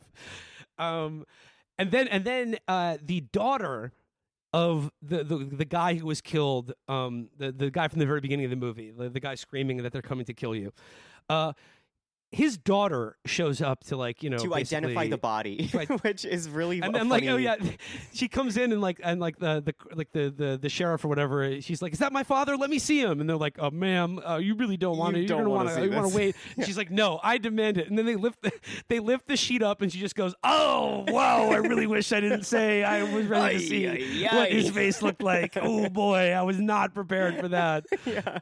She's also a dime, and so Tom Atkins immediately is like, "Oh, I'm curious about this case now too." She is played by an actress named Stacey Nelkin, who I've described as not overly burdened with talent. Yes, not. She's a great gal, great beautiful, great beauty, but she gets the job done. She does what she can, And by getting the job done, I mean having sex with Tom Atkins. Yes, literally. So yeah, he meets the daughter of a murder victim, who's like also can't explain the death of her father and what's going on, and she knows something spooky's going on, something not right is going on, and she like needs his help to investigate it. And what I love about Tom Atkins in this movie is that he's playing a doctor, and his wardrobe is essentially exactly the same as it was in The Fog, where he plays a fisherman. He definitely just brought I'll wear his my own from clothes home. Yeah. It's so funny. And another thing I love about the scene where he's just in the bar being like, "Oh, something terrible's happened. It's really bothering me." And then he's just like 2:00 in the afternoon on a weekday. Like the daughter comes in and she's like, "Yeah, the nurses said we could find you here." It's just like everybody knows that he's a drunk. Like I'll be in my office. It's literally like when the door opens, you can see the sunlight just pour in this bar. It's like so The Fog funny. or whatever. It's so funny. And another incredibly funny moment in this is when he's like, he's at the bar and like the news is playing some report about the killing at the hospital, and he's like, turn this off, I don't want to watch it. And they turn over to the other channel and they're playing Halloween classics, and they're playing John Carpenter's Halloween on TV, in which the TV announcer describes it as the immortal classic Halloween. And I just love that, like, it just, he's like, in another context, that would be like so groan worthy to have that kind of like meta intrusion on the movie. Yes. But I love that like in a John Carpenter produced movie, like for instance, you saw the original Howard Hawks' The Thing from Another World plays on TV in Halloween, which is like his nod to like what inspired him. And in this movie, they're just playing his movie, and it's just like, now the greatest movie ever made, John Carpenter's Halloween. He's like, look, if I'm producing this movie, I'm going to advertise my own shit. All right. Yeah, it's so cool. The daughter character is like, oh, her father was like, of course, a toy store proprietor. He's like one of these toy store guys that's always going out of business because he like likes kids too much and gives them too many free toys and lets them play with the toys and ruin the toys. But he's just about a love of toys and a love of childhood wonderment and playtime. Yes, and she was like, they decide to go investigate this mask factory in the town of Santa Mira, which. Is that like, it's not a real town, is it? Santa Mira? No, I think it's Santa Mira is sort of like the country of Valverde, the like unnamed South Central American dictatorship that's reused in like Commando and a number of different movies in the 80s because they didn't just want to say Nicaragua or something. Yeah. So Santa Mira, is like one of these horror movie towns, but like never used to greater effect in this movie. So basically, they're like, there's something. My father like disappeared after leaving the town in California where they manufacture all of the Silver Shamrock Halloween masks. Right after he visited that town, he seemed to have gone crazy, and then someone murdered him. So she's like, you've got to help me go to the toy town and investigate the death of my father. And then we get my favorite part in the movie, another phone call with the wife where he's like, no, I can't pick up the kids. You've got to understand. I'm going to the toy town with this young woman I just met at a bar. You've got to understand. It's so cool. It's so awesome. He is like, the things he does make no sense for anyone else besides him. But when it's Tom Atkins doing them, it's like, oh yeah, this guy is, of course he's doing this. This is what he's got to be doing. And I swear to God, like the town of Santa Mira and the town of Antonio Bay, I think they were probably filmed in the same location because they look pretty much identical. Yes. A lot of it when they're driving in. So this is, when they reach the town of Santa Mira is truly when this movie opens up another gear. Yes. Because what we know of this town, it's like, okay, it's the town that's like a company town for a Halloween novelty company that creates Halloween masks and like fake like dog joy shit, buzzers, and, like, fake vomit, it's like a Hot Topic, the town where all the hot topics are supplied by this one town in California that was founded by a man named Connell Cochran, who immigrated to America after World War II to like fulfill his lifelong dream of creating a gag gift company in America, but staffed his factory with all Irish immigrants. So it's just like, like listeners of Chapo might remember when we visited the town of Helen, Georgia, outside of Atlanta, which is like a town that when the lumber industry went away, they were like, well, we need a hook. So they just decided to like recreate the town as like a Bavarian sort of German style fun place with like sausages and dirndls and, things like that.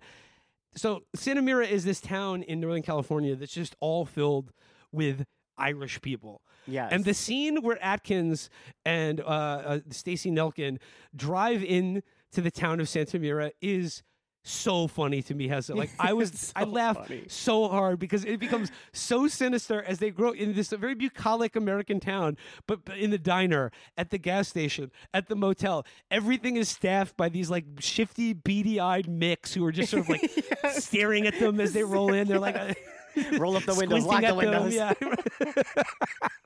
So again, I was like, when I first saw this movie, I could not believe what I was seeing. That like it introduces about a third of the way into the movie. It introduces like a town of Irish stereotypes, like it's a supernatural source of horror. And boy, oh boy, is it! It's like they're literally like, oh no, do we have any alcohol in the car? They'll be able to smell it.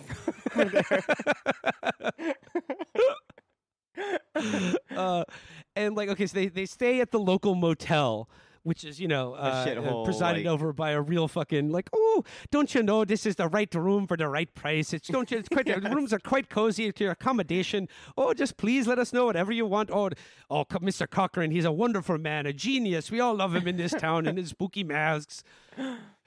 But there's also the introduction of I like in this movie. The original screenwriter or screenplay for this movie was written by the guy who did the Quartermass movies in England. Are you familiar with those? Quartermass and The Pit. Oh, I've heard those are really good. They are really them, good. Recommended to me by Dan Beckner, a friend of the show. But it's interesting that the original screenplay of this movie was written by a British guy. Yeah, it's telling. Yeah.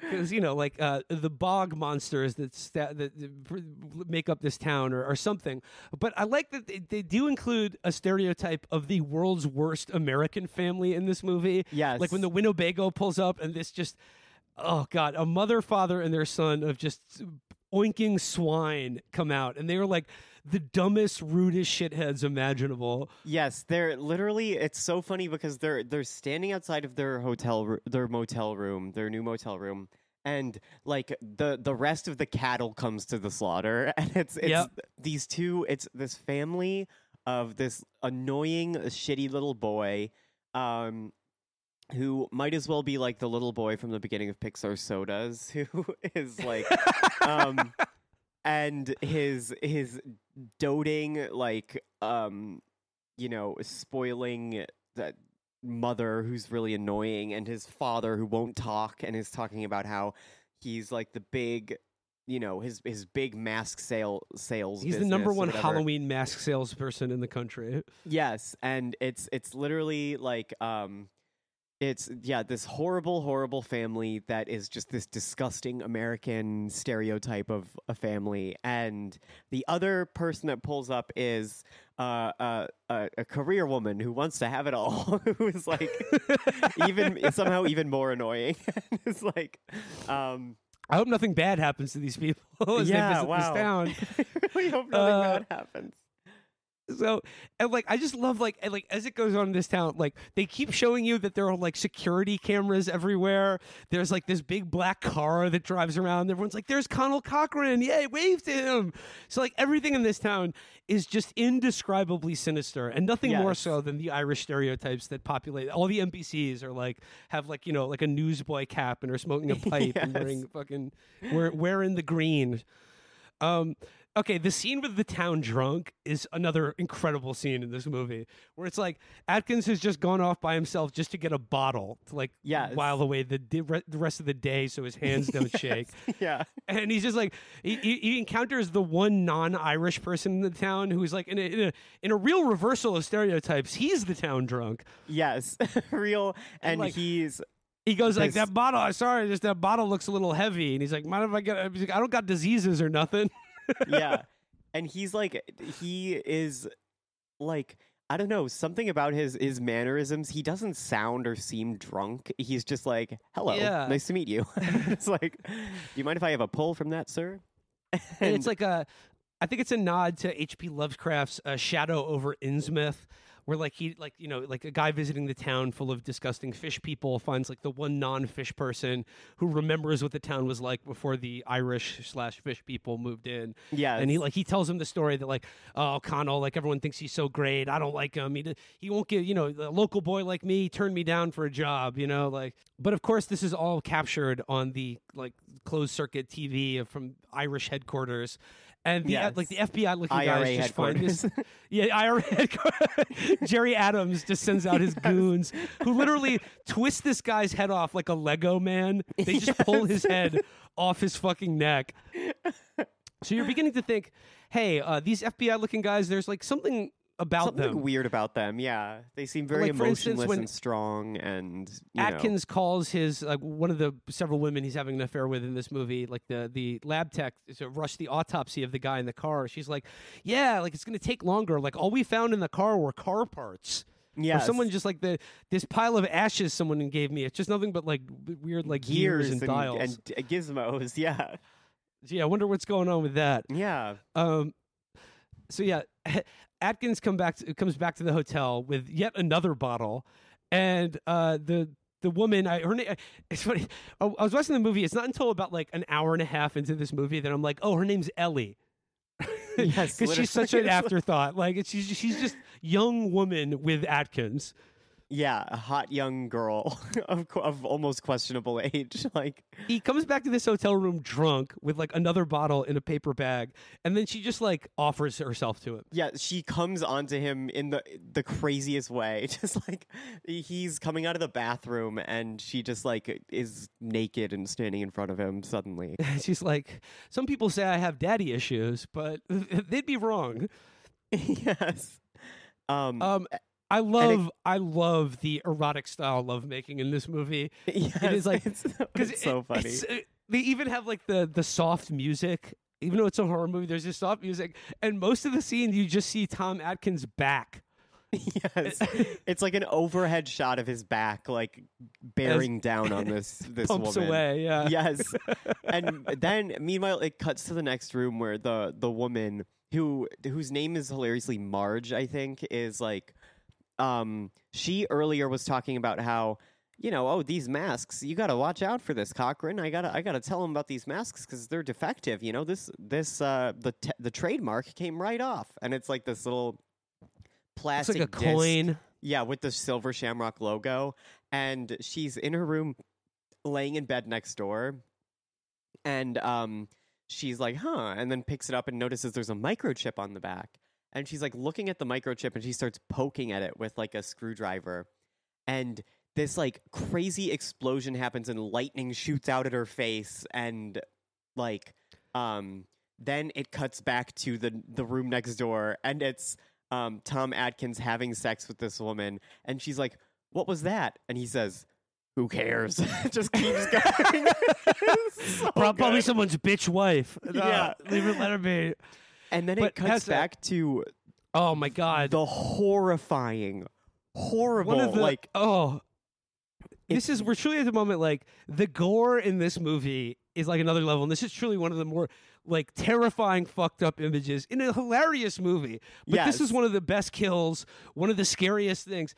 It's like a laser just blasted open this woman's face, and the fucking oh my god, the way they construct that dummy head, where like the lip is completely split open, and like you can see the teeth, and like it's just like her face has been split in two. Yeah, and then her no eyes, no nose, like mouth, like peeled back, like. And the worst part is like her hands are like moving up, like shaking and like touching her face, like she's still alive, and just like it's so and then, fucking and then crazy. best of all though, in the like blasted ruin of her face, a fucking bee or like a locust or something. I think it's giant like a bee. scary bug. Yeah, a giant scary bug just crawls out of like the laser blasted hole in her skull.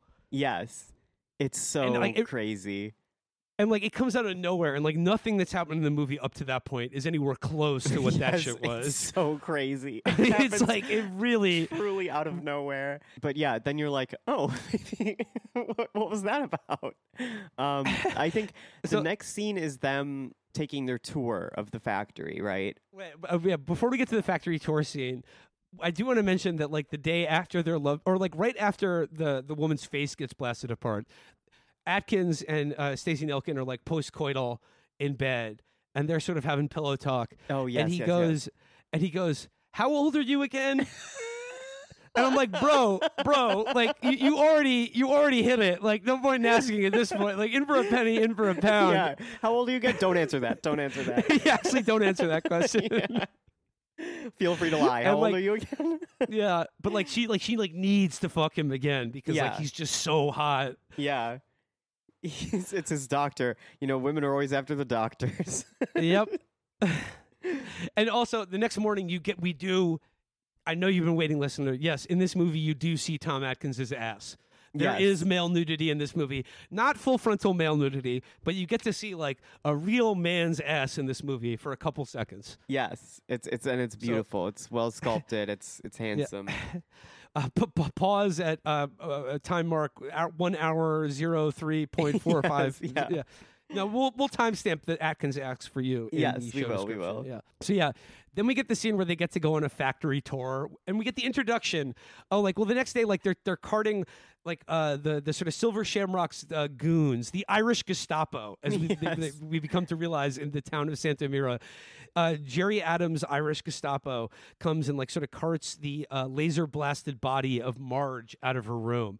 And Atkins is like, I'm a doctor. Like, please let me through here. And they're like, don't worry. Don't. Like, she's going to the best doctor we have, the doctor in the toy factory. Yes. And they just like cart her up in an ambulance and take her away. And Atkins is like, okay, we don't want to let on what's going on. We don't want to we just have to pretend that this is normal. And then the big black limousine pulls up, and out of it steps one of my favorite horror movie villains, one of my favorite villains in any movie ever. Yes. Connell Cochran, who is in every way, shape, and form the basis for Mr. Burns. Yes. He sounds like Mr. Burns. He looks like Mr. Burns. It is obvious that the Simpsons writers, I'm sure anyone can look this up. I would bet my life on it. It's base Mr. Burns on Connell Cochran.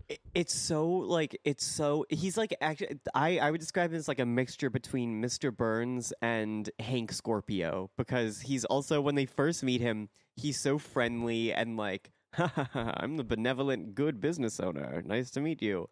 And very quickly it devolves into just full Mr. Burns of like... Yeah, he's played by Dan O'Herlihy, who was... he's the head of OCP in RoboCop 1 and 2. But, you know, he's one of these guys, he's got like a great like suit, like not really a British accent, but not fully an American accent either. Very similar to Vincent Price in that regard, where he's just got this like great evil enunciation of every word. And like he presents himself as basically like Walt Disney, but for instead of beloved animated movies, it's for like fake dog shit. It's for like and whoopee vomit. cushions, yeah. Yeah. And he's just like this benevolent all-father of the Halloween gag joke industry. And he's like, they get to go to the factory. They're like asking about the order done by her father. And then like the pig American family's there. And they get to go on the factory tour with Connell Cochran. And he's like, everybody loves a good joke. It's me, Connell Cochran, the godfather of Halloween. Oh. And it's like, one of them takes them into like, there's a small museum to like Connell Cochran's past glorious like inventions. And the father of the family is such a fucking kiss ass and is like, oh my God, the fake dog vomit. This is like one of my favorite models of fake dog vomit. It's like literally so into it. It's like the world of this movie like what is assumed or taken for granted in this movie is so funny, because at one point the wife of the swinish American family says to Tom Atkins of Connell Cochran, he's one of the richest men in the country. It's like, you've never heard of Connell Cochran? A member of the global billionaire class from making sticky toilet paper and fucking Halloween masks that are only sold once a year. Yes. And it's like my favorite part of the tour is they're going through and they're like they're walking through and they're like, okay, here's where we make the masks, you know, real simple. We just melt down the masks. And then we have a very secret proprietary process. And it's Trade secrets. And there's a huge door at the end of a hallway with huge red letters above it that says like, you know, like quality inspection or something. Do not enter. It's like, oh, I wonder what's in there. All right. I think we should just, at this point, just jump ahead and just explain the climax of this movie. Explain what's really going on in this film. Because, like, okay, the girl gets kidnapped. Atkins gets chased around. He gets half-heartedly chased. Like, there's one scene where he's running, and then he just literally, like, takes the momentum of his body to just fall straight face first and lie down in the shrubs. Yes. He's like, I'm just gonna lie here for a second while the Irish SS patrols the streets. Like, this whole town is just like everything is under the control of this evil Irish toy manufacturer. This Willy Wonka like character who like. Where to even begin here? I mean, like, his goons are robots. Yes, his goons are robots. Start with that. That's a great reveal because there's an old woman sitting in a chair, like, knitting, and Tom Atkins, when he sneaks into the, you know, factory, he's like, excuse me, ma'am, and, like, tries to shake her, and her head falls off and reveals a bunch of gears. And Connell Cochran is like, oh, that's a very rare piece you just destroyed. It's from 1500s Germany. It's like, what? This real woman who's a robot? Hessa, do you interpret it as is it just the people who work in the toy factory are robots, or are all of the Irish people in the town of Santa Mira also robots? I think it's just like the Gestapo is the robots, and the Wehrmacht and, you know, SS of the Irish are are real people. And before you get offended, there's the Irish Gestapo did do war crimes in The Sound of Tantamira, but there was also the clean Irish Wehrmacht who were just soldiers. They were just doing their job. Okay, they are not. They remain untainted by Conal Cochran's Samhain evilry. Yes, they had to fight against the evil British who were living in that town.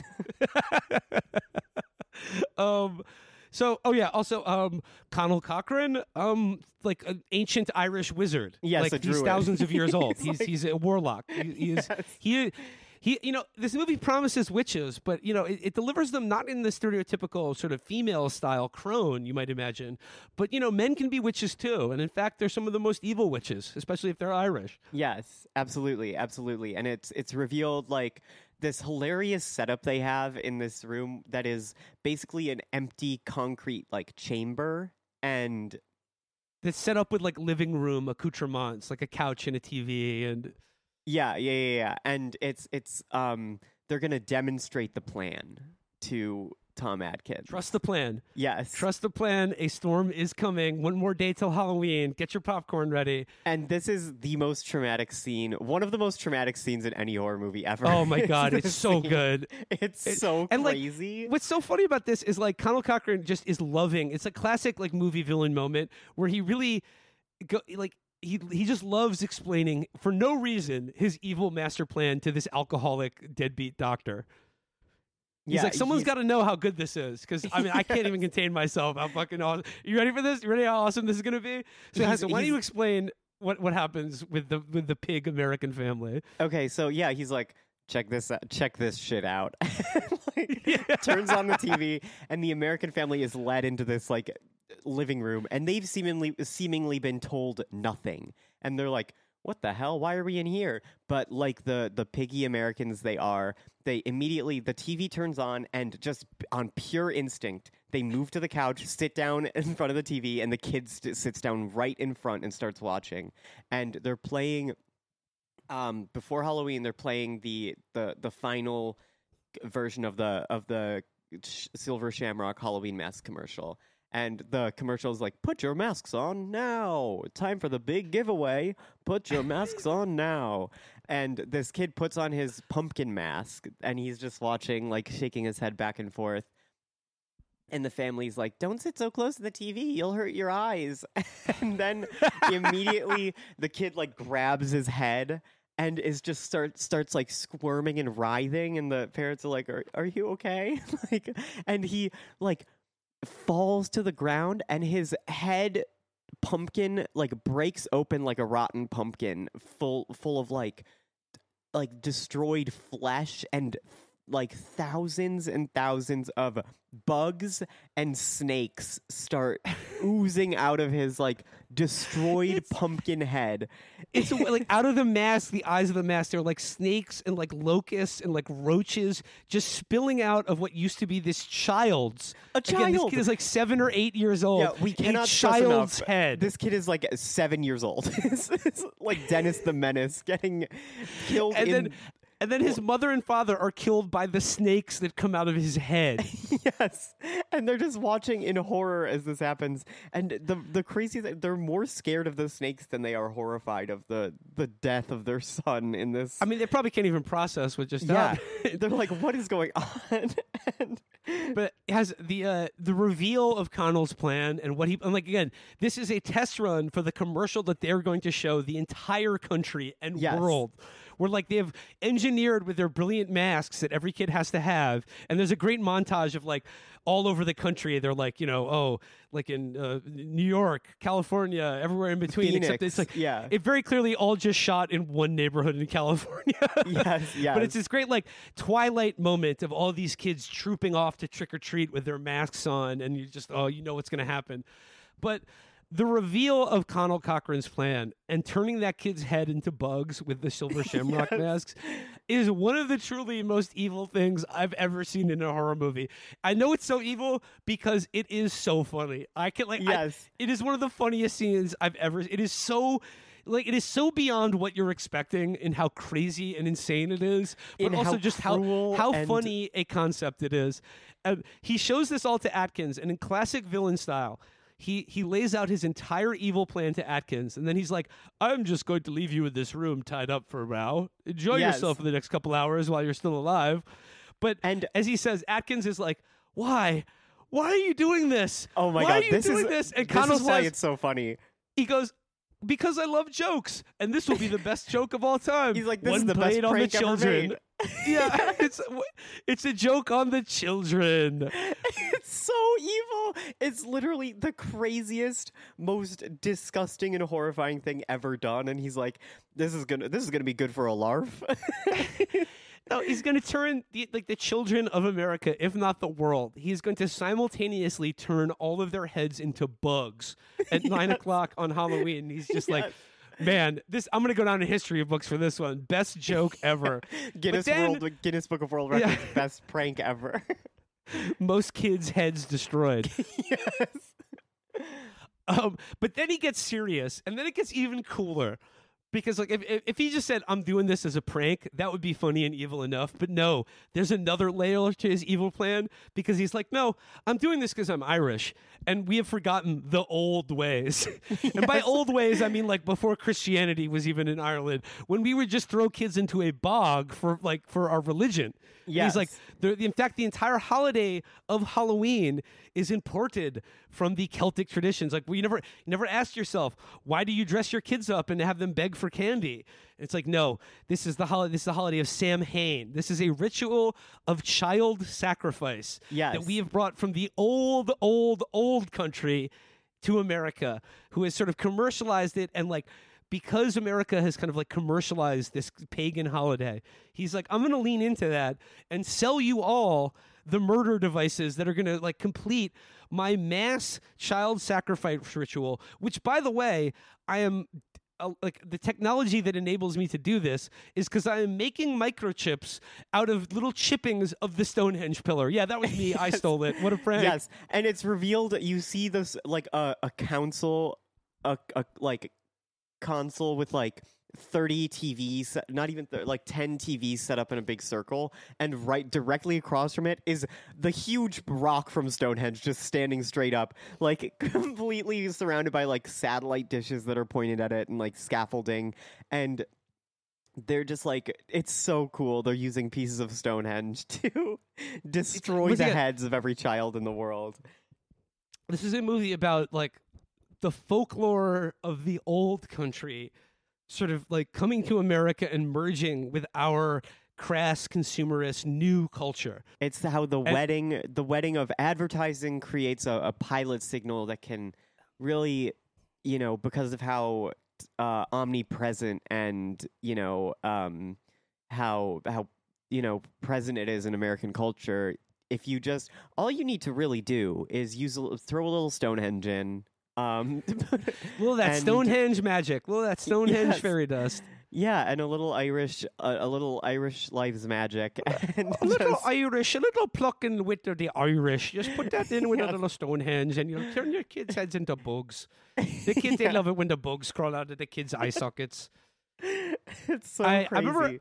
I remember Alan Moore telling me once that like his conception of like being a magician and like ritual magic is that all magic is like the marriage of like symbol with intent, and the magician or shaman, the goal is to get a community of people or a large enough group of people thinking the same words at the same time.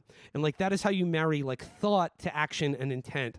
And he said in the modern world, advertising is the most powerful and evil way in which people are controlled ritualistically in a magic-like fashion through whopper. It is that we are being controlled by the dark magic of the old country, but just in the new guise of advertising. And that is what I think truly elevates this movie from like the actual very interesting and frightening ideas in a totally ludicrous and goofy movie.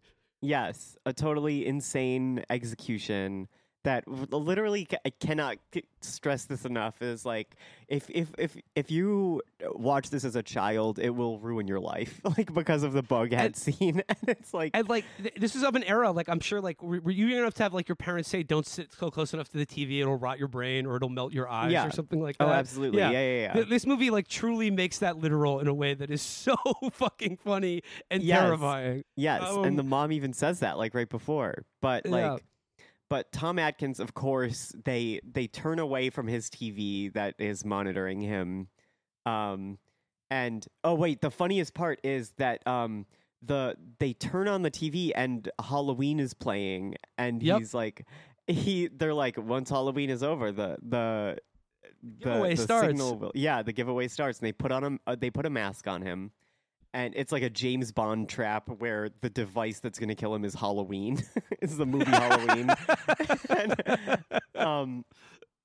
But yeah, he escapes, of course, and kind of like starts going ham on their console of TVs, and he gets a box of the microchips, and like as the commercial's playing to set them off, he dumps them like from the scaffolding over the Stonehenge laboratory. He dumps it, and like all the lasers go off, and like all the robots fritz out, and as the TV signal is going out, like it's just like it disrupts the Irish signal.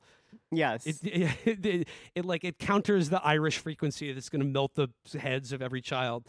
And then there's a great moment of Connell looking up at him and just clapping, giving the Nancy Pelosi clap to him as he sort of congratulates him on a job well done thwarting his evil Irish master plan. And then there's a hilarious thing where like Stonehenge like overheats and turns into like a beam of light, and just sort of like Connell just becomes like a marshmallow man and just sort of like desiccates into whiteness. It's so weird. Yes, he gets blasted by Stonehenge, destroyed by his own Stonehenge. It's, his own Celtic druid hubris. Religion, the hubris of the Irish is that they think they can control Stonehenge, but Stonehenge is far too powerful for them. The hubris of the Irish is they think they could do all this while also working on computers and having that kind of job. It's like, stick to being a cop, asshole.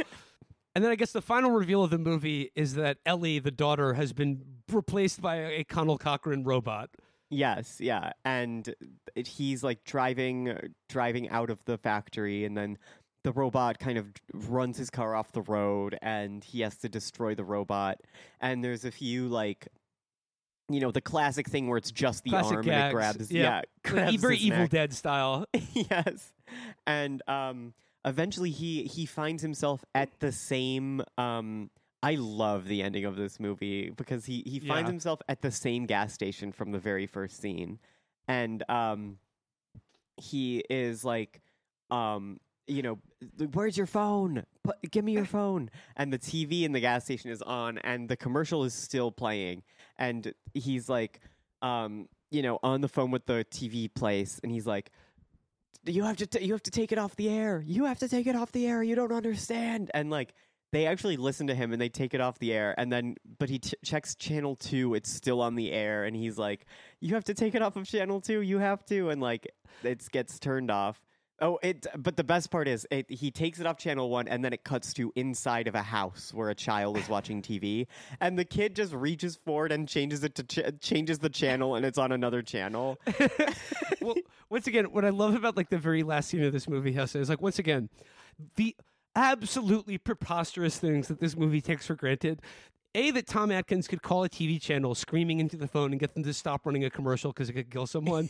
But then he's like, the next channel, he doesn't hang up and make another phone call. He like literally calls the president of television or something. And he's just like, you've never heard of me. I'm an alcoholic doctor. I probably had an affair with your wife or daughter. But just trust me when I say that this commercial is going to kill everyone. Take it off the TV It's going to turn kids' heads into bugs. Please turn off the commercial. Like, the president of TV is just like, this guy's onto something. Let's take it off. This channel, doing it piecemeal one by one. And the very last scene of the movie is like, it is very much implied that the commercial is still playing on at least one TV channel as Tom Atkins goes complete mind gone madness mode, screaming into the phone, going, no! turn it off, turn it off, turn it off, and then it ends. George C. Scott in hardcore. As literally the TV, the light of the TV is flashing at it on his face, and he's just screaming, "Turn it off, turn it off, turn it off!" No, and then because remember, his kids have the silver shamrock mask. They're gonna watch that commercial, so he's like, "No, if my kid's head gets turned into crickets, I'll never hear the end of it from my bitch wife." No. But yes, very much a spooky ending of not a happy ending at all of this movie, but certainly, yeah, the Irish win in the end. The Irish, yes, the Irish always going to come out on top. Yes, always. The Irish, you can only keep them down so long. The Irish are gonna get their comeback. Yes. As soon as they turn all those kids' heads into bugs, we got united country. 26 plus 6 equals 10 billion dead kids. Yes, it's truly, and the reason Tom Atkins is so upset probably at the end is because all the housewives he could have an affair with are getting killed by bugs and snakes from their kids' heads. He's just really torn up about that. So yeah, that does it for the Tom Atkins edition of Ghoul v. Scream Set. I just once again, The Fog. Such a beautiful movie, and Halloween 3, such a fun movie. I mean, this is a movie, you got to watch it with other people. It's a blast. It is so much fun. And I guess that would be my invite to you to come watch it with Hessa and I at the Roxy Hotel and Cinema on October 30th. Devil's Night. Horror movie mindset double feature at the Roxy Hotel and Cinema. Links for tickets will be available in the show description. Yes. So that does it for us for this episode. Just once again, watch The Fog and always be wary of the Irish. Yes. Watch, if this isn't a dream, then it means that this could happen again with the Irish. We got to be careful. We got to stay vigilant. Is all that we see and seem nothing but a scream within a scream? Happy, happy Halloween, Halloween, Halloween. Happy, happy Halloween, silver shamrock. Happy, happy Halloween, Halloween, Halloween. Happy, happy Halloween, silver shamrock. It's almost time, kids. The clock is ticking. Be in front of your TV sets for the Horror-thon. And remember the big giveaway at 9. Don't miss it. And don't forget to wear your masks. The clock is ticking. It's almost time. Happy, happy Halloween, Halloween, Halloween. Happy, happy Halloween,